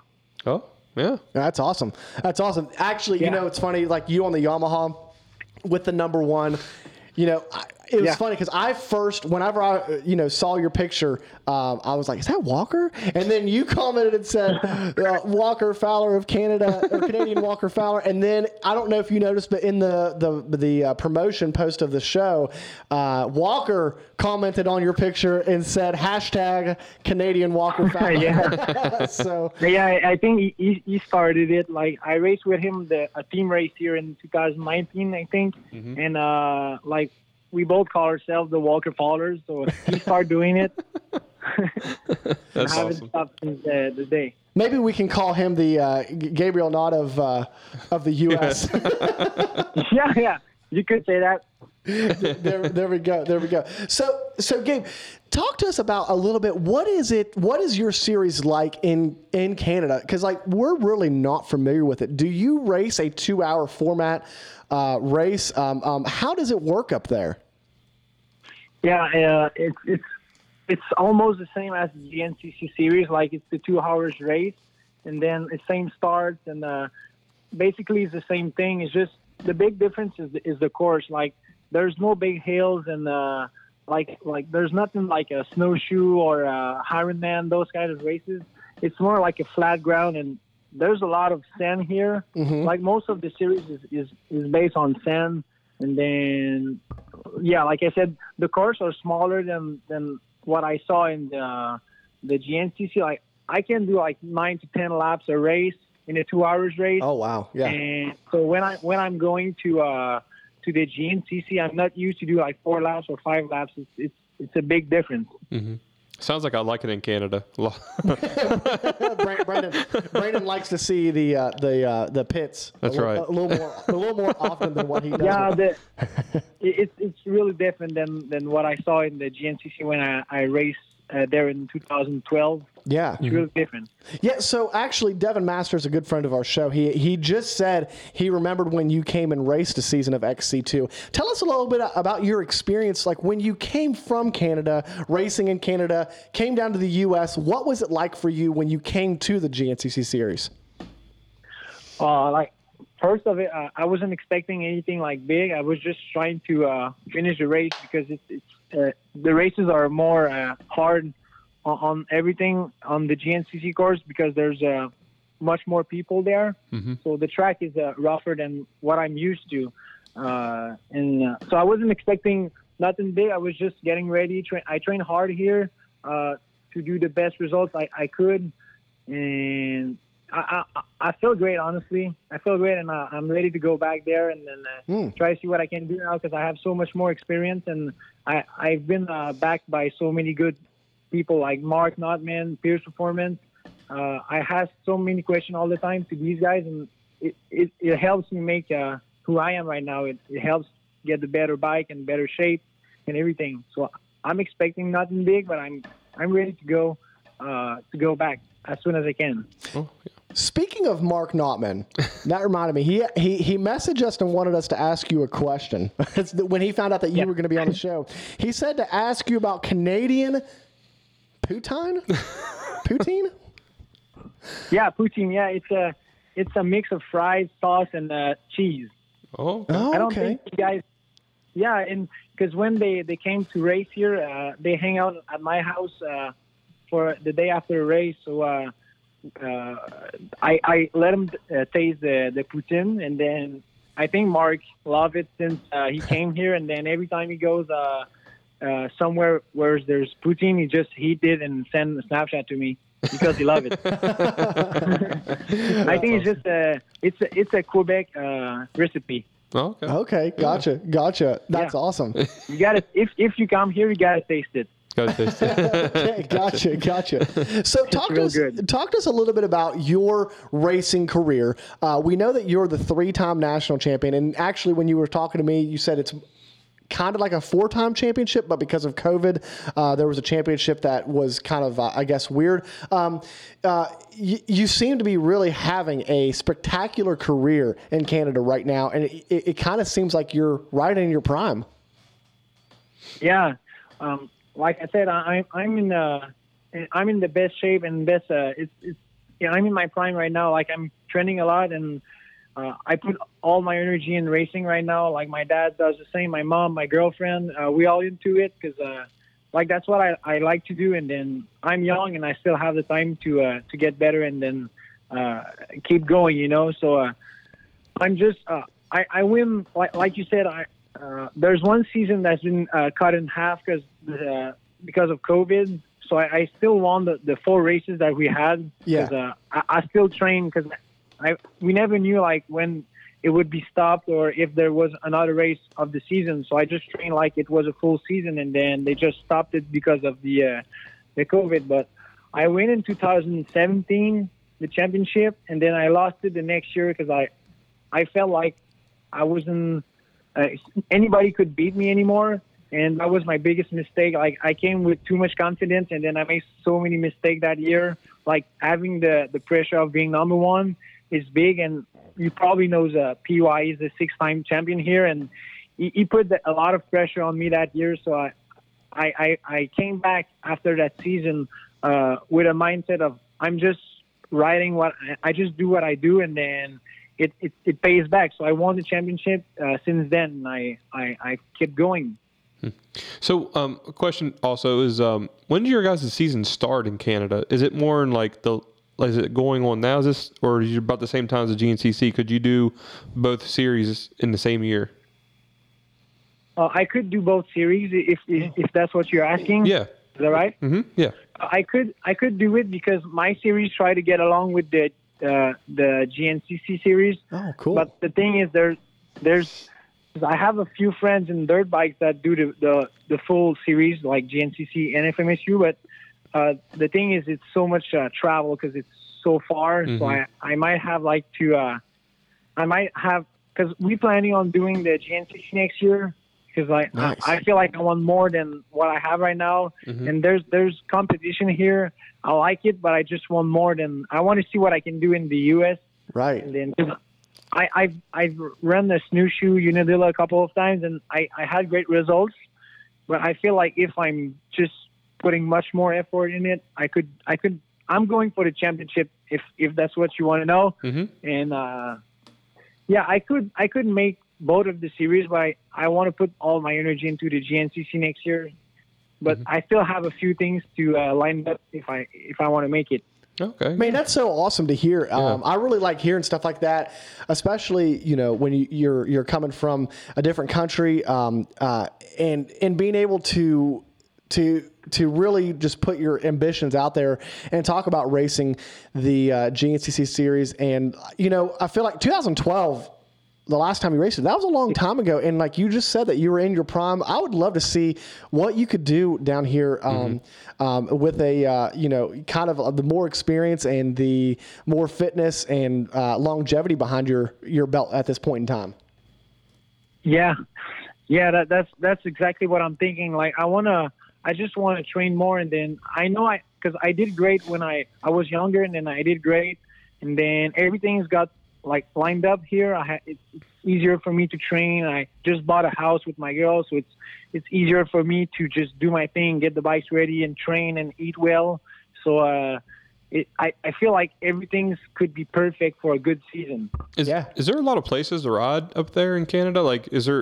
Can you just training places? Or motocross tracks that you can go to, or is it just go to a buddy's house and ride, or what?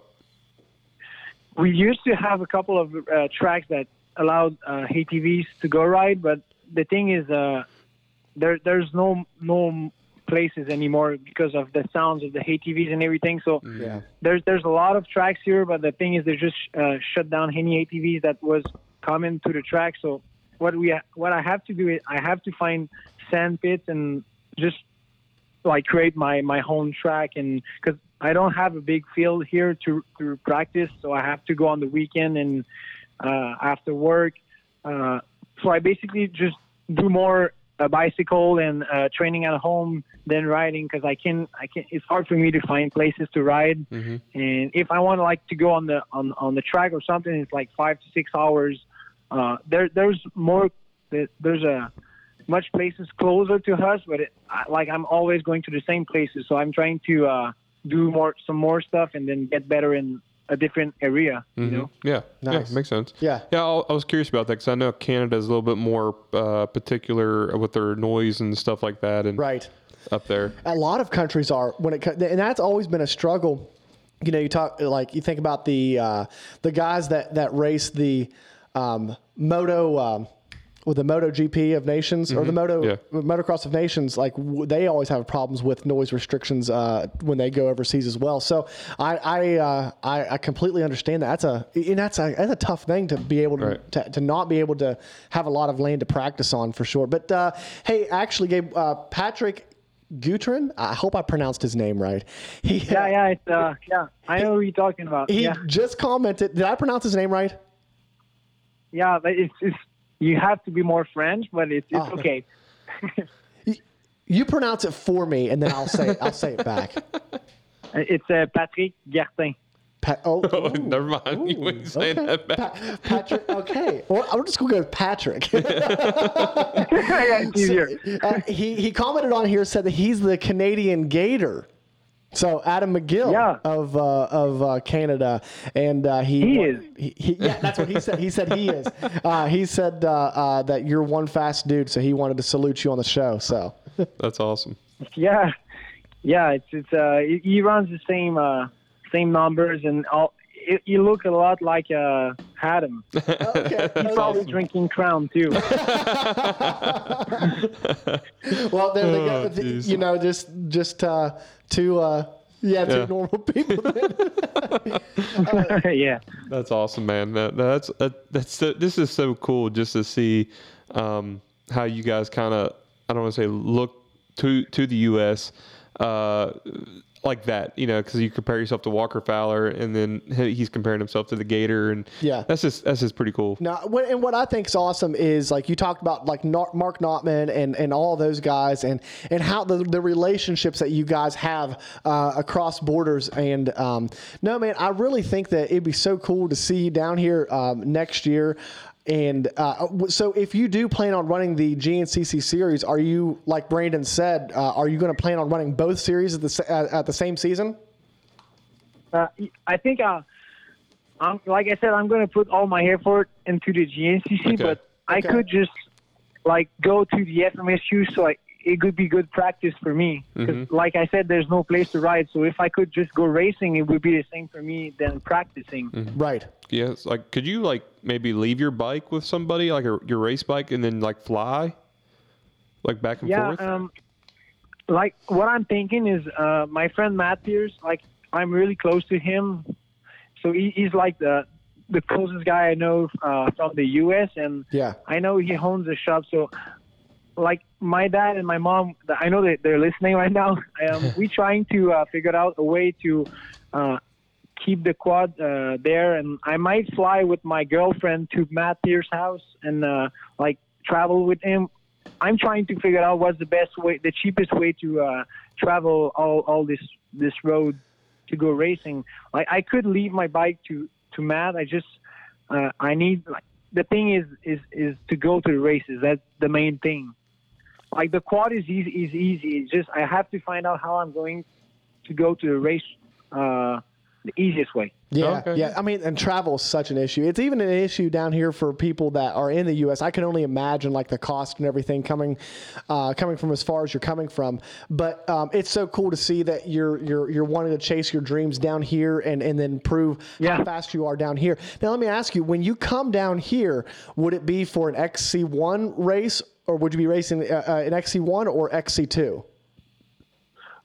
I always run the XC2 class when I went there because I know I might one day have the speed to go XC1, but I just need to train more and put some more time into practicing and training if I want to go to the XC1 class. So what I'm thinking, I'm just going to try the XC2 championship, and then I'll see where I end up at the end of the year, and then I'll see what I can do. And maybe if it's going to be XC1, or I'll go for another XC2.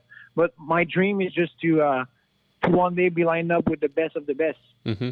Yeah, that's awesome. That's so cool. And You know, the thing about you know as well as anybody down here, the competition in XC2 is ridiculous. I mean, just look at Jay Shad a couple of weekends ago taking second overall from the XC2 line at Snowshoe. Yeah. And the competition is absolutely wild. Those guys are absolutely hauling, and you'll be going up against a bunch of young kids that love to just hang her wide open.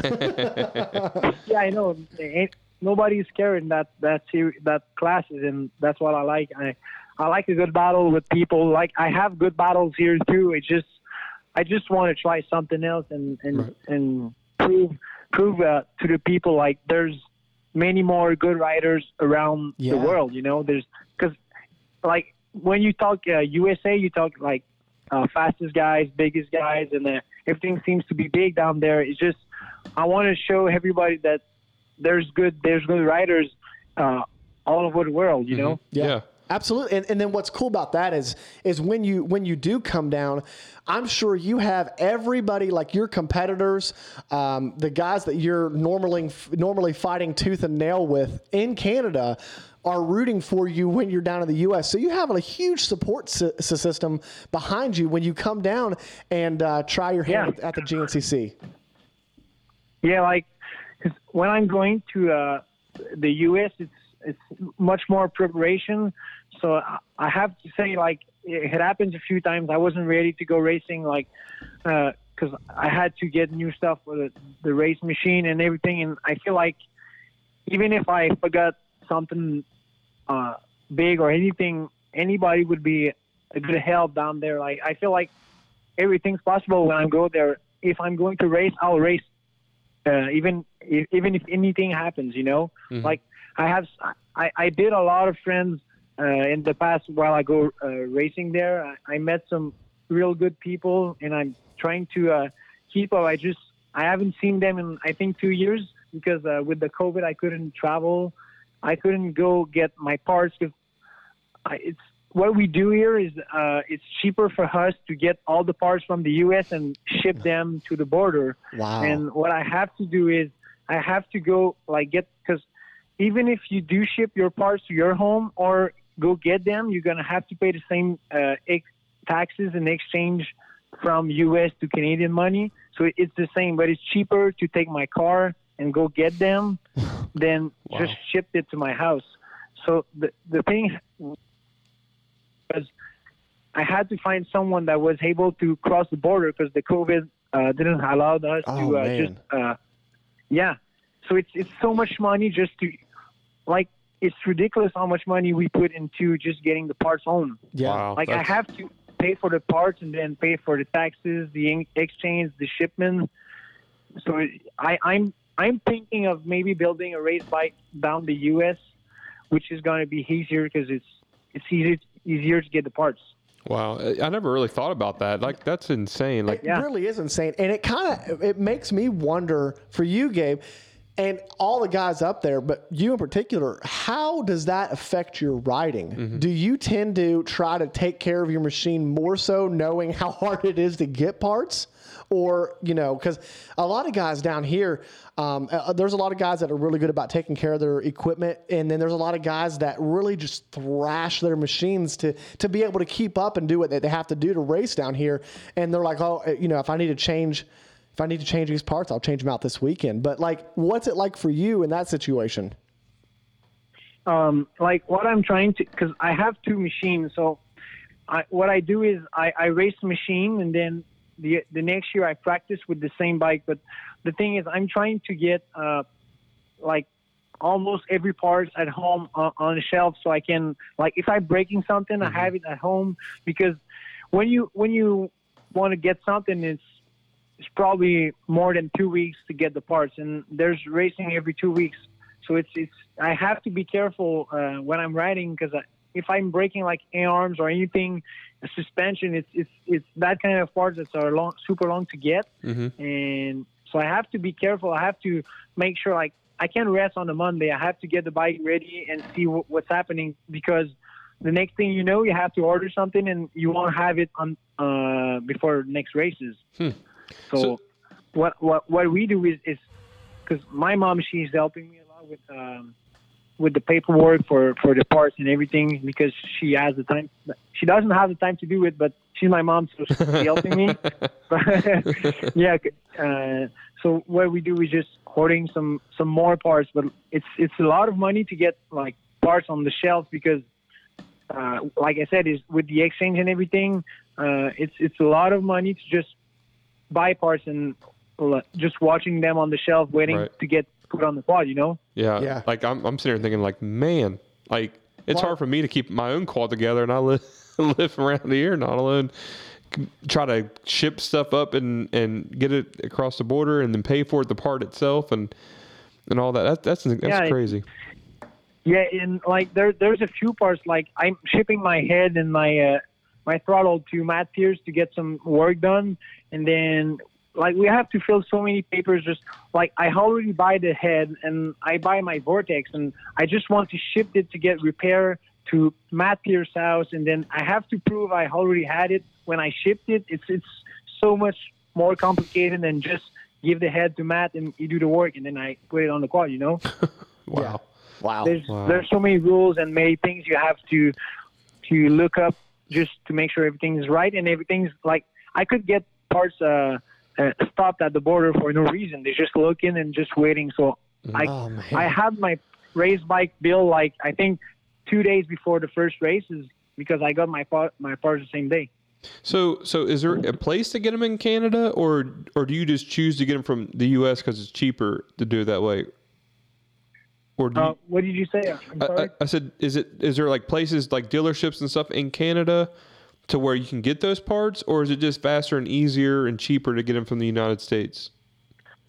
There's a few places. It's just being like a good fan of Matt, I'm used to write what he says, because he builds some good ATVs, and I feel like if I'm doing something different than what he says, the quads won't work like he. I got you. I don't do any dyno session because Matt is too far from my house. So what I do is just he says put this, put that, and then the mapping is going to work with what you have. You got to run that fuel, and I just put it and it runs great. So I would like to buy some stuff here, but like I said, Matt tell me what to buy, and obviously buy his stuff from the U.S. Mm-hmm. So that's okay. I was just curious. I was sure. That's cool. Yeah. That's cool. Yeah. So we actually have we have a couple comments. Tamara, oh man, let's pronounce these names. I'm so sorry if I mess them up. Tamara, no problem. Jerk is. Yeah, I'm so sorry. It's one of my friend's girlfriends. Oh, okay. We were mountain biking earlier today. Okay. Sweet. Well, she said that she saw you once last year, had such a big lead that you stopped mid-race, did a burnout in the woods, and then went off and won the race. So, man, you must be putting it down up there. You know how Adam is having fun on the racetrack. Yes. Yeah. Like, I like to be the same. Like, I'm just saying hi to my mom, and I'm screaming to people. Like, I did a burnout on that race day because I had so much fun on the racetrack. But yeah, that was it. I have a video on it, I think, on my Instagram. Oh, that's awesome. Oh, that's cool. That's cool. That's the next Coca-Cola commercial. He just stops and grabs a Coke and drinks it. There we go. My mom always said, if you don't have fun, then you shouldn't do it. So if I don't, I will race until I can't. But if I don't have fun, I won't racing. So when I'm racing, I have fun, and then the rest is coming with me. Yeah, Coop. You should, if you want to have fun, you got to, I don't think it's exactly what he was saying. Yes. I don't think it's exactly what he was saying.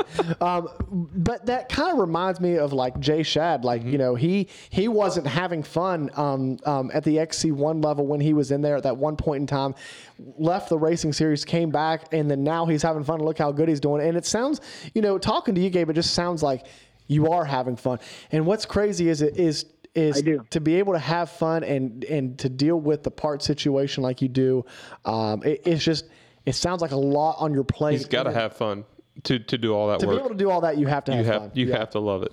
There's no doubt about it. Like you have to love the sport, and like I said, if I don't have fun, I wouldn't do it because it's so much preparation. I don't say it's easier into the U.S. because racing down there is harder probably than what I do here. But like I said, there's my mom. She just puts my dad helps, my girl helps, and I have a lot of people behind me. But my mom, she do the most of the work, like sponsorship and everything, because I didn't speak English when I was at school, and I failed English at school, and so I had to use my mom. She helped me a lot with sponsorship and everything, and then I started talking in English when I went to the races. If you would ask Walker, because I saw him for the first time in 2012, and it was like a dream. I was talking to Walker, and then he's my friend since then, but I wasn't talking a lot because English was hard for me. So, yeah. So my mom, she helps a lot with everything because, like I said, sometimes she has more time for me than me to help me with sponsorship and fill the papers and everything. That's awesome. Man, I tell you what, Brandon, how dumb are we as Americans? Because I don't know anybody that speaks 2 languages, but it honestly feels like there are so many people that English is a second language. I think English is just easier to learn. That's what I'm saying. Are you sure? Are you sure? Are you sure? See, he just said yeah. See? Well, yeah, it is. English is easier. See? I mean, yeah. But the thing is like I can't even read these people's names, and I feel terrible about it. Yeah, oh, but the thing is, I don't live so far from Montreal, and most of people there speaks English.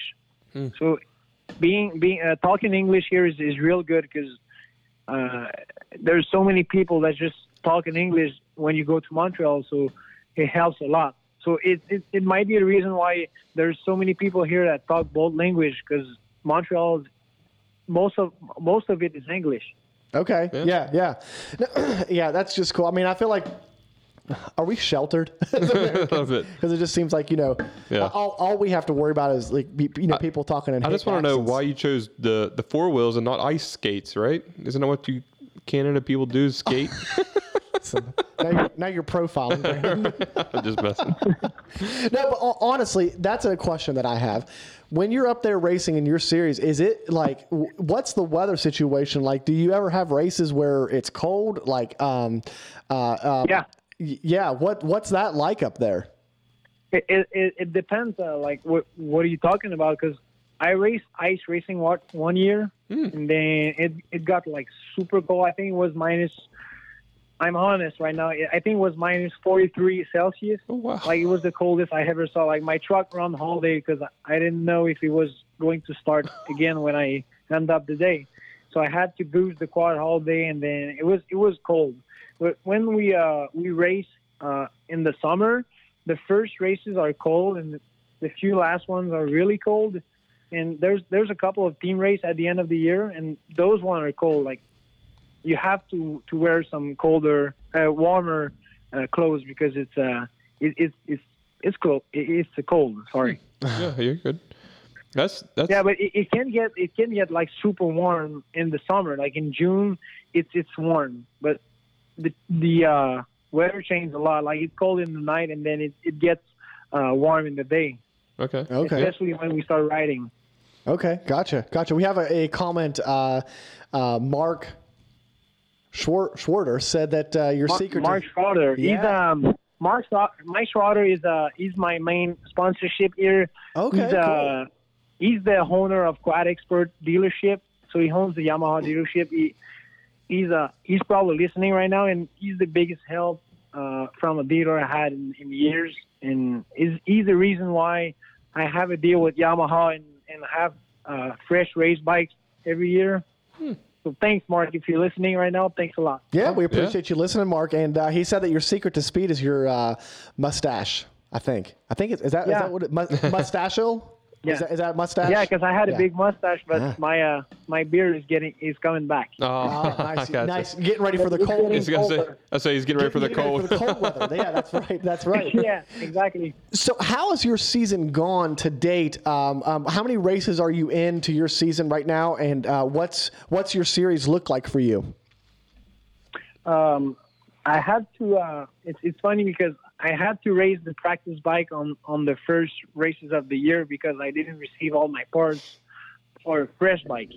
So I thought I would have all my parts for the new bike. So the practice bike was ready, but somehow I had a problem with the gas cable, and then I ended up the day I think 4 on that day. So it was my first time not being on the podium in a long time. So it kind of I had to think like what I did wrong because it was a long time ago since I didn't win on the podium. So I had to regroup, and then I get my parts. I think, like I said, 2 days before the races.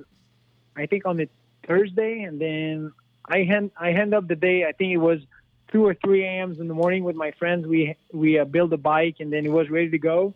So I leave for the races on Friday, and then I won all the races since then. So I have 3 wins in a row right now. Okay. So I just took the points lead right now from last weekend. Awesome. Heck yeah. Awesome. And how many races? Go ahead. Good. No, go ahead and finish. I'm sorry. No, it feels good like to leading because I want to have the mindset.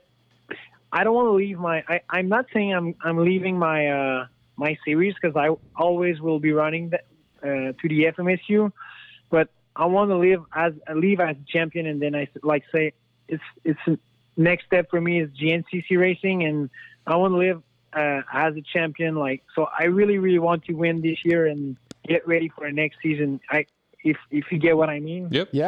Yeah, absolutely. And I mean, this is such a cool, because we didn't know that you aspired to do this next year. So coming onto the show and talking to us about this, it really just hits home with us because you know how big we are with the GNCC series, how big we are into the GNCC series. So it's really cool to hear that. And there's a lot of guys that listen to the series, and they better be ready because Gabe's coming. Gabe's coming down. Yeah, absolutely. Yeah. The mustache is coming. I was talking to Cody Collier. There's not a lot of people that knows about that, so it's the first time I'm saying it loud. But the thing is, I work for my dad, and I'm the only guy. We do doors and windows for my dad, so I put doors and windows on houses. Mm-hmm. And the thing is I'm the only team for my dad right now to do that. So if I'm leaving, I'm gonna have to. What I'm looking is I want to find someone that could take my places while I'm gone for like a week, you know. Yeah. So I don't want to. It's a lot to fix before I can say I'm gonna do it. But we looking into it. Like I really want to do it. I just need to figure out a lot of stuff with my mom and my dad. Make sure like the company's still healthy. Yeah. That's pretty cool. I mean, to work with your dad and stuff as a family business, and then you're. But it's so cool. What's cool about that is think about this, Brandon, is how many people in the GNCC series are kind of in that same position. Right. Like a lot of family oriented businesses and a lot of like construction style businesses that people. I mean, it's like. We might be separated by borders, but we're cut from the same cloth. That's right. Is what I'm trying to say. So that's cool. Yeah. Yep. Yeah. I think if I want to make this dream possible, I have to have my dad behind me because it's a lot of money, and I don't say it's impossible, but I think every great rider has mom and dad behind them because it's a lot to take. It's a lot of responsibilities, and I have my girlfriend that she's really behind me because she's doing a lot since we have the new house. So it's new for us to just get ready for races. But she's pushing me every day to get better and go training. And she helped me a lot with the food and keep me on the straight line of being a good athlete. Because I like chocolate and everything, so it's hard for me to keep up. But she's I like to go eat poutine, so I like Mark's favorite food. So she keeping me on the straight line, and it helps a lot. That's cool. That'd be my toughest part as well. Yeah, the food. Train. The food's what I mean. Is what I could see. It's the food. So Gabe, we have to ask you. We asked Lance before he left the show as well.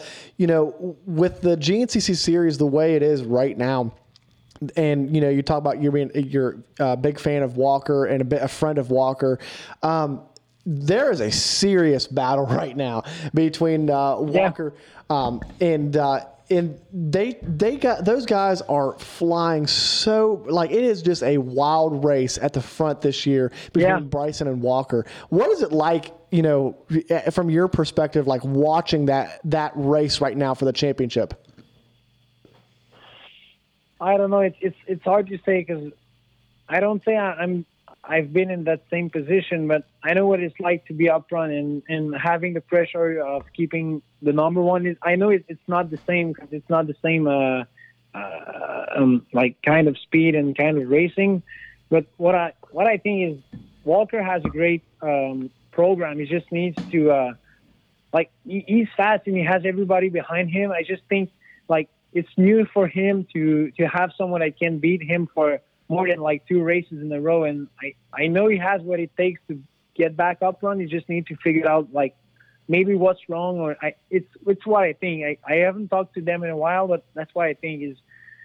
I think he could still win it because he's still fast. Like it's not like he wasn't fast anymore. It's just I think he's still in the game. He's just like the summer break. I think would be good for him because he's gonna regroup and then maybe find out what is wrong with his program. Maybe I don't know what's going on. I know he changed a few stuff on his race bike, so maybe he's going to regroup and then get back where he's used to be. Yeah, well, we were at Snowshoe and watched him take that win, and then unfortunately Bryson had the mechanical, but that kind of evened the playing field out with mechanicals. They both have one mechanical going into the summer break, and they're only separated by 10 or 11 points. But from firsthand experience watching Walker on the podium winning the Snowshoe race, it looked to me like, Brandon, I think you can probably say the same thing, that there was a lot of weight lifted off his shoulders. That was a big win. So we're excited to see after summer break what how he comes out swinging. I think he's going to be ready to go, and I think it's going to be a dogfight to the finish for sure. Yeah, I think he's like winning before the summer break is good for his head, you know, like for his mental, because he's leaving into the summer break saying like I still can win and I still can be where I used to be. So I think he's going to be more confident with that win going back to the 4 last races.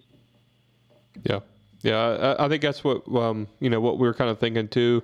But Bryson Neal has just shown some great speed this year and sprint speed for sure. So it's going to be an awesome barn burner in the Ford races coming down to it, and it's going to be interesting. That's absolutely.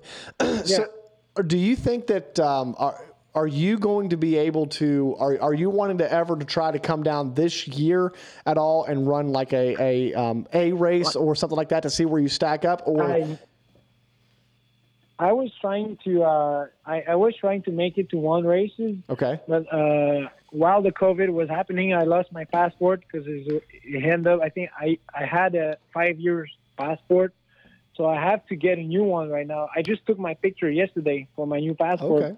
And I won't be able to get it. I don't think I'm going to be able to get it before the end of the season. So I wish I could. But so I'm going to have it for the next season, but I don't think I'm going to make it this year. I gotcha. What would be the closest race to you? Would it be something like High Point, or would it be something like Ironman over in Indiana? What's the closest to your home? Unadilla and Tomahawk Black Sky, and Unadilla was I think 6 hours from my house. Oh man, that's not bad actually. It's like everything closest to New York is not so bad, but I think most races are 10 to 12 hours from my house, except for the beginning of the year. Like if you go Florida, and then all these races in Georgia and everything, it's more than 12 hours. Yeah. But Yeah, like I think when we went to Florida, it was something around 28 hours to go down there, just because we had to stop and everything a few times. But all in all, it was 28 hours, so it's real far. Yeah, that's a long haul. That's a long haul. That's a when you jump in the truck to go that far, you're dedicated. Yeah, I mean, my dad drives the whole way because I was sleeping like right beside him. But yeah, like I said, I need my dad to go racing. Yeah. Because if I don't have him, I'm probably gonna sleep in the truck waiting to go to the racetrack. Oh man, it takes a team. It takes a team to do this type of stuff, and and you can't I think every racer that you see, whether it be in Canada or in the U.S., every good racer behind them, there's a really solid team, and I think you're a good example of that as well. Yeah, exactly. I had my best friend Phil. He always have been in my shop every night to get the race bike ready, and so he buy a new home. I think 4 hours from my house, so it makes things harder for me to get. He's like the Mark Notman of Canada, you know. Yeah. He's always been. So when everybody's sleeping, he was there with me building the bike and get everything lined up. And he shows up to a few races here and there, but he's building his new house, so I haven't seen him. I have seen him last week because it was close from his house, but like it was a big part of my program. And then we still trying to make everything lined up together because he's my best friend. He always been there. We won every championship together, but like you said, you have to have a good team behind you if you want to make it. Because there's good days when you win the races, but there's real bad days when you're in your shop waiting for parts, and I'm calling my mom to get everything. It's a lot of there's a good picture like everybody's seeing, but there's some stuff behind the scene that nobody knows. Right. Because right. Yeah. Yeah. Oh yeah. There's a lot of late nights when we used to race in the garages, and man, absolutely. Especially the quads, man. We spent a lot of late nights over there, and only the people closest to you really know the struggles that you dealt with. Absolutely. If you want a bike to last, a GNCC or a race up in Canada, an XC race up in Canada, whatever it is, you got to put the work in on it. And that's for sure. For sure. Yeah, you have to. And like I said, I'm working with my dad, so I can have more. The schedule is easier for me to train and get everything lined up because I work for my dad, so I could do extra work on the Thursday and then leaving earlier for the races on Friday and all those kind of stuff. Yeah, absolutely, cool. Absolutely. So, quick shout out to Gary Harmon. Hey man, how you doing? Appreciate you commenting. Brandon, actually funny, Gary was actually our seat buddy at the CMA Fest. Oh, so, really? Yeah. See how funny that is? You meet new people everywhere. That's right. Appreciate you watching, Gary. So Gabe, we understand that your goal this season is to take the championship up in Canada and to be able to come down to the U.S. and pursue your dreams next year. Dude, it's really cool to have you on the show and to be able to talk about that. How many more races do you have this season up in Canada? Like there's a couple of series here. Like okay, the two biggest. There's the Nationals is the biggest one, which is I think I have 4 races left because there's not much warm weather here, so the races are super close, and I can have like 13 rounds because it's too many rounds for a full summer. Right. So gotcha. What we have the National. I think it was this year is 8 races, but the thing is there's a couple of team races in between the races. We did won the championship of the Nationals and the team race last year. I was racing with one of my friends, and I can't make it this year because like I said, I bought the new house, and it's a lot of money in the house to get the things ready for that. And so I just put my energy in the Nationals. But last year we did a lot of races, Nationals and the team race. So if I would, I could race every weekend, but I have to just focus on nationals right now and fix the house. You know, I understand that, man. I'm an adult now. That makes things rough. That makes things rough for sure. Yeah. That's for sure. Yeah. Yeah. So hey, man, Gabe. Man, again, appreciate you coming on the show, and everybody that's joined us from Canada tonight. Really cool to have you guys on the show, and appreciate the support. And man, Gabe, such a cool guy.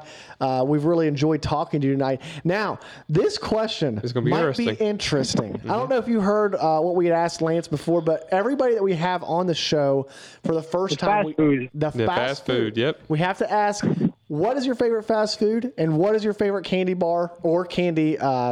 If you had to choose for the rest of your life, what would it be? Hey, I'm sorry, but what is a candy bar? Oh, really? You don't know? Yeah, it might be another way to say that. But Snickers, sure. Reese Cup, Snickers, Reese Cup, Three Musketeers. I'm trying to think of Carmelo. Yeah, anything that, okay, so pretty much anything you buy. Oh, you mean like Kit Kat and all? Yeah. Well, okay, so, I get it. What do you call that? What do you call that in Canada? It's just chocolate. Just chocolate. Okay, chocolate. There's no way to say that. Basic, yeah. I like it. Okay. Bar. Okay, I got you. Gotcha. A Hershey's bar? Yeah. Okay, nice. If you're asking me what fast food I enjoy the most is, honestly, anywhere there's poutine. Honestly, this is where I like to go because it's the best meal you could have here. If you're asking Mark, he's gonna say the same. Okay. Anywhere there's poutine, I'm into it. There's a better one, but like there's worse one and better one, but everywhere there's no fast food like smaller restaurants. This is where the best one is. So yeah, poutine is what I like in a fast food. Anywhere there's poutine, I'm in it. Can I just get some poutine to go? And that's awesome. There's a few places, but I don't remember it right now. Oh, okay, gotcha. Yeah. So, man, that's cool. And I'm sure anywhere that's Mark approved, I'll stamp an approval as well. So yeah, just ask Mark, and then he'll let you know. He'll let us know. Okay. Well, Gabe, man, thank you for coming on the show tonight. We appreciate your time. Appreciate talking to you, and really looking forward to having you down here in the U.S. At some point in time and racing the GNC Series. And Brandon, I bet you there's some people out there taking a mental note for their fantasy, split line fantasy. So if you didn't know, Gabe, we actually have a split line fantasy game for GNCC, and I bet you'd be a good pick on a fantasy team for sure. Yeah, I'm gonna look into it. Hey, my girlfriend, she just sent me a message because she's listening, and she says Taco Bell is the favorite fast food. Taco Bell. Okay. Hey, there you go. Taco Bell is legit. We used to have one, I think when it was 1 hour from my house, and then it's closed now since the COVID. So I haven't eaten a good Taco Bell in a while, but I know she's listening, and when we go to the race in the U.S., I promise her we're going to stop for a Taco Bell. Hey, you can't you can't go very far without seeing a Taco Bell. That's right. So I don't care what state you're in. If you're on your way to a GNCC, you're probably passing about 20 of them. So you won't have any excuses. I think there's only like 1 or 2 left here. I think. Wow. I'm not sure. Yeah. Okay, gotcha, man. That's Crunch Wrap, baby. Yeah. Got to get the Crunch Wrap. And she actually just commented on the show that you have to take her to Taco Bell. So. Oh, she just did? Yeah, she just did. She just did. So. Good. All right, man. Well, Gabe, we will talk to you soon. And like I said, appreciate you coming on the show, man. And good luck to you. We'll be following you the rest of the season up there in Canada. And like I said, man, like super pumped and really looking forward to seeing you coming down here and throwing your name in the hat.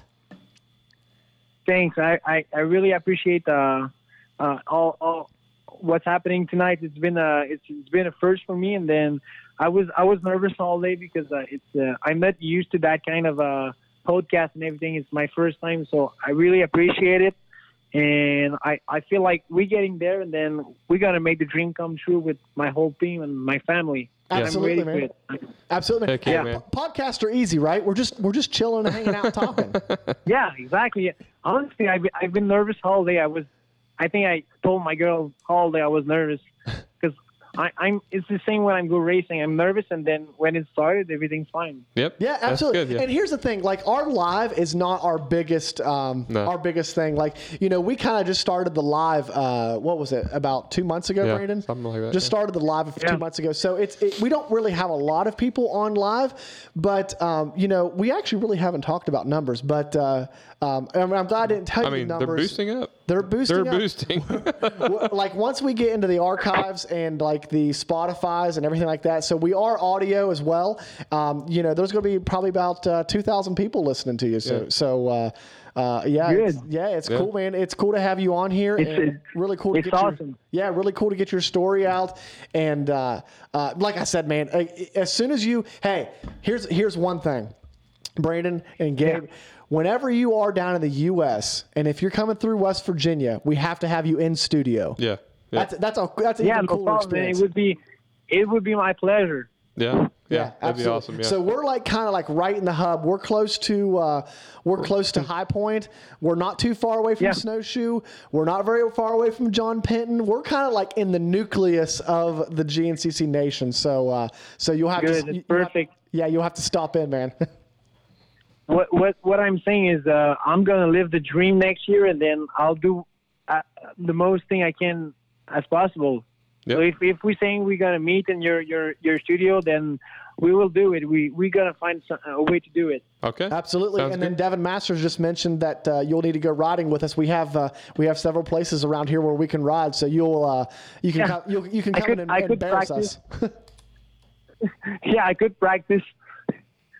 I need it. I need practice because I don't have that much places here. Yeah, we have a couple of places here we can go, and what we'll do is we'll make a day of it. We'll go ride, and then we'll come in and do the podcast. Yeah, it's perfect with me, and I'm looking forward to it. All right, man. All right, man. Well, we'll talk to you later, and again, appreciate you coming on the show tonight, bud. Hey, no problem. Thanks for having me, guys.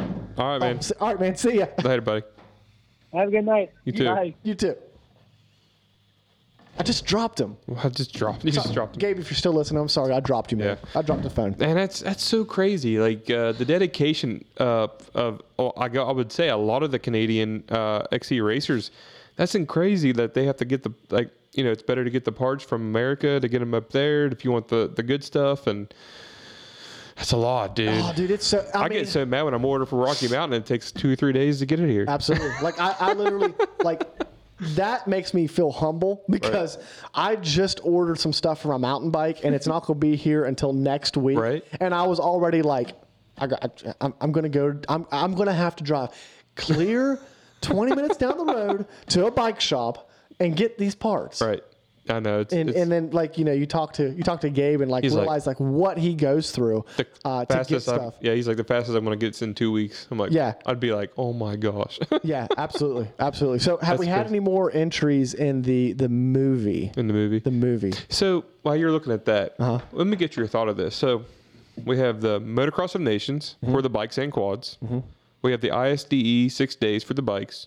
What do we have that's worldwide for the quad XC? We need to get something going. Well, I know that doesn't Josh Merritt do that race in Portugal or something like that every once in a while? I might be Josh if I'm wrong. But it's not. It's not XC. It's not like it's. Yeah, it's like a 12-hour over there or something, isn't it? Something like that. Yeah. But like we need to have something for the quads. The quads. Like a national. Yeah. I mean, like I said, like the quads, they finally got their Motocross of Nations for the motocross side. We need to get something going on with the quad. Yeah. Bring some guys over from. Doug Kirk mentioned the Baja race, and I agree, but that's not. Right, that's not XC, right? Like that's more like your desert, your works guys. I agree with you, Brandon. I think that we do need something like that. Like, dude, how cool would it be to? Why can't we have a 6-day? Yeah, even a 5-day. I'd say for a 5-day. I think people would be happy with a 3-day. 4-day. 2.5 day. I'm good with it all. Just as long as it's one day, it could even be one day. It could even be one day. That's right. That's right. It's better than what we have now 0 day. Absolutely. So Doug Kirk wanted to call us out. He said, speaking of riding together, when is the ride day? Oh, yeah. We're working on that. We've been dropping the ball on that. We haven't really been mentioning it lately. And Doug, I agree with you. It would help if another guy that did this podcast actually rode. So, anyways, hey, and speaking of name dropping, we kind of been messing, I guess, Doug Kurt's name. It's not Kurt. It's Kurt, right? Doug, have we been messing your name up for like ever? 8 months now? Is it Kirk or Crick? Crick. Kirk? Oh, I don't know. Dude, if we, like everybody that's tuning in right now, there's a lot of people from Canada watching, and if I've messed so many names up, and then one of our own sponsors, that's right. That's gonna be bad. I appreciate you bringing that up on the show. Yeah, no problem. I'll make you look. Well, might as well, right? Hey, that's what we're here. We're here to entertain our listeners, and they're all laughing at us right now. Yeah, absolutely. Or laughing with us. I'm not sure which one it is. I'm laughing with us as well. Rodney can hold the flags. Hey, whoa. No. Listen. I will break the bike out. And I will throw down on that moto track. Oh, boy. And we're going to get some slow-mo videos because as long as you're videotaping in slow motion, you might are you allowed to get out of first gear, like idle speed, or... Oh, dude, we're gonna throw down. We're gonna throw down. Listen, let's settle this, and we're gonna get a day and get set up at Track 93.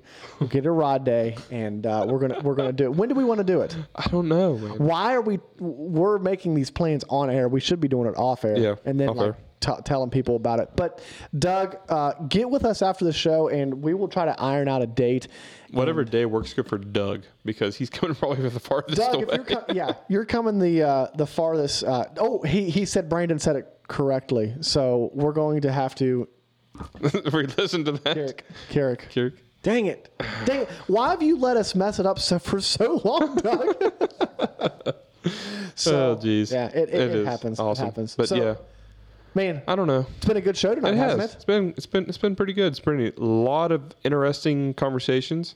Yeah.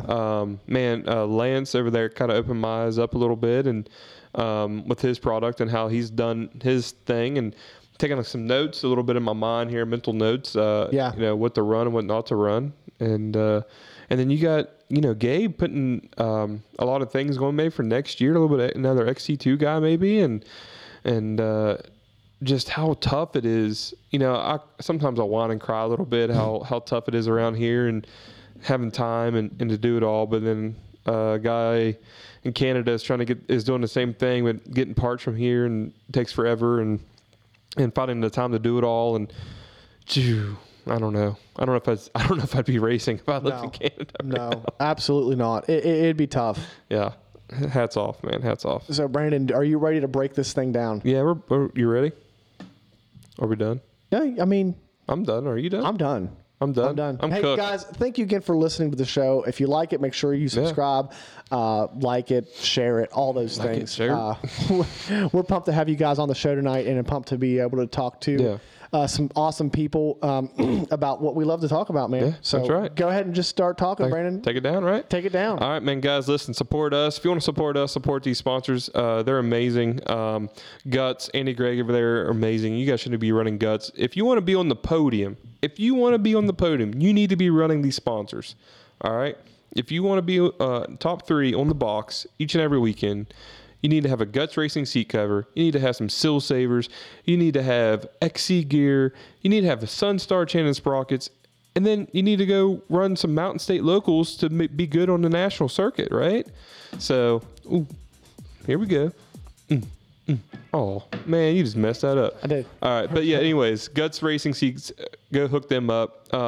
Marty over Sill Savers, they're awesome over there. Use this code. It's Split Line. Is it capital S Split Line? Capital S. Capital S Split Line. Save 25% off. And if any of you guys want to be like, if you side by sides or anything, they got a new product out. It's like their flag saver, right? Yeah. I'm not really sure. I've never ran a flag, but I'm sure if you're a desert rider or something like that. Check them out over there. Palm Sabers, everything over there. I use them all full gas. Everything worked great. Nothing wrong with that. Sunstar Channon sprockets, guys. Those things. Doug Kirk is awesome. Man, you cannot get a better Channon sprocket. Cannot get a better Channon sprocket, and you also can't get a better guy behind you. That's right. Speaking of Doug's going to be sitting in his seat sometime soon. Heck yeah. He said that he wants to make the drive and come in studio and do it with All us. I got to say, Doug, is be ready for the hot box and wear some deodorant, and you'll be good. All right. It gets a little hot in here. I'm already sweating. But yeah, guys, run some. If you're not running Sunstar Channon sprockets, there's something wrong. You're dumb. I don't know. You got to run them. All right. Save 30%. I always get these codes all messed up because there's split line 30. I always get the 25 and 30 mixed up. So all right, split line 30. It's like a sponsorship. Yeah. Go run them. XC Gear, Lance. You just heard it all from Lance. All right. You know what it's like. You know what it's about. Be ready for that bar pad. That's right. The bar pad sounds amazing. It sounds amazing. It was announced here tonight. That's right. The bar pad is coming. The bar pad is on its way. Want to cut down some vibration of the bars? You want to cut down some arm pump? Mako 360 on the ATV or the dirt bike. That's right. Or if you want to save some knees. If you want to save your knees, man, get some foot pegs. Spurs. The Spurs. Yep. Absolutely. Heck yeah. I mean. Or if you want to be like Doug Kirk, you can put the Hammerhead 360 on your mountain bike, which I need to do because I'm Mr. Mountain Bike over here. Yeah. That's the only thing he does ride, kinda. I mean, it's kind of broke down over there. So there's no wheels on right now. Sorry, guys. And once you get all that on, you need to go over here and check out Mountain State Hare Scramble Series. Richie Nolan and the crew over there put on an amazing series, amazing show for you guys. Go check them out. Tracks are amazing. Maybe when Gabe's down here, we can get him to run a Mountain State race. Yeah, we can get him to run. We need to get Doug come down and run a Mountain State. There we go. That'd be a good weekend for him. That would be a good weekend. Yeah. We're going to get that ride day situated. Ride day, yeah. Everything be good. All right, man, we're getting loose. We're getting real loose. Getting loose with this jam. Guys, it's been a great show. Want to give another thanks to Lance Smith for coming on the show, Gabriel Naud for coming on the show. You guys were great guests. We are on episode 84, fastly approaching episode 100. If you guys are listening in the Spotify, appreciate you guys listening as also. So remember, thank you guys for joining us tonight. Like and share. And we will see you for episode 85. It's going to be a big one. A big one? A big one. A big one. All right, episode 84. We are out. Peace.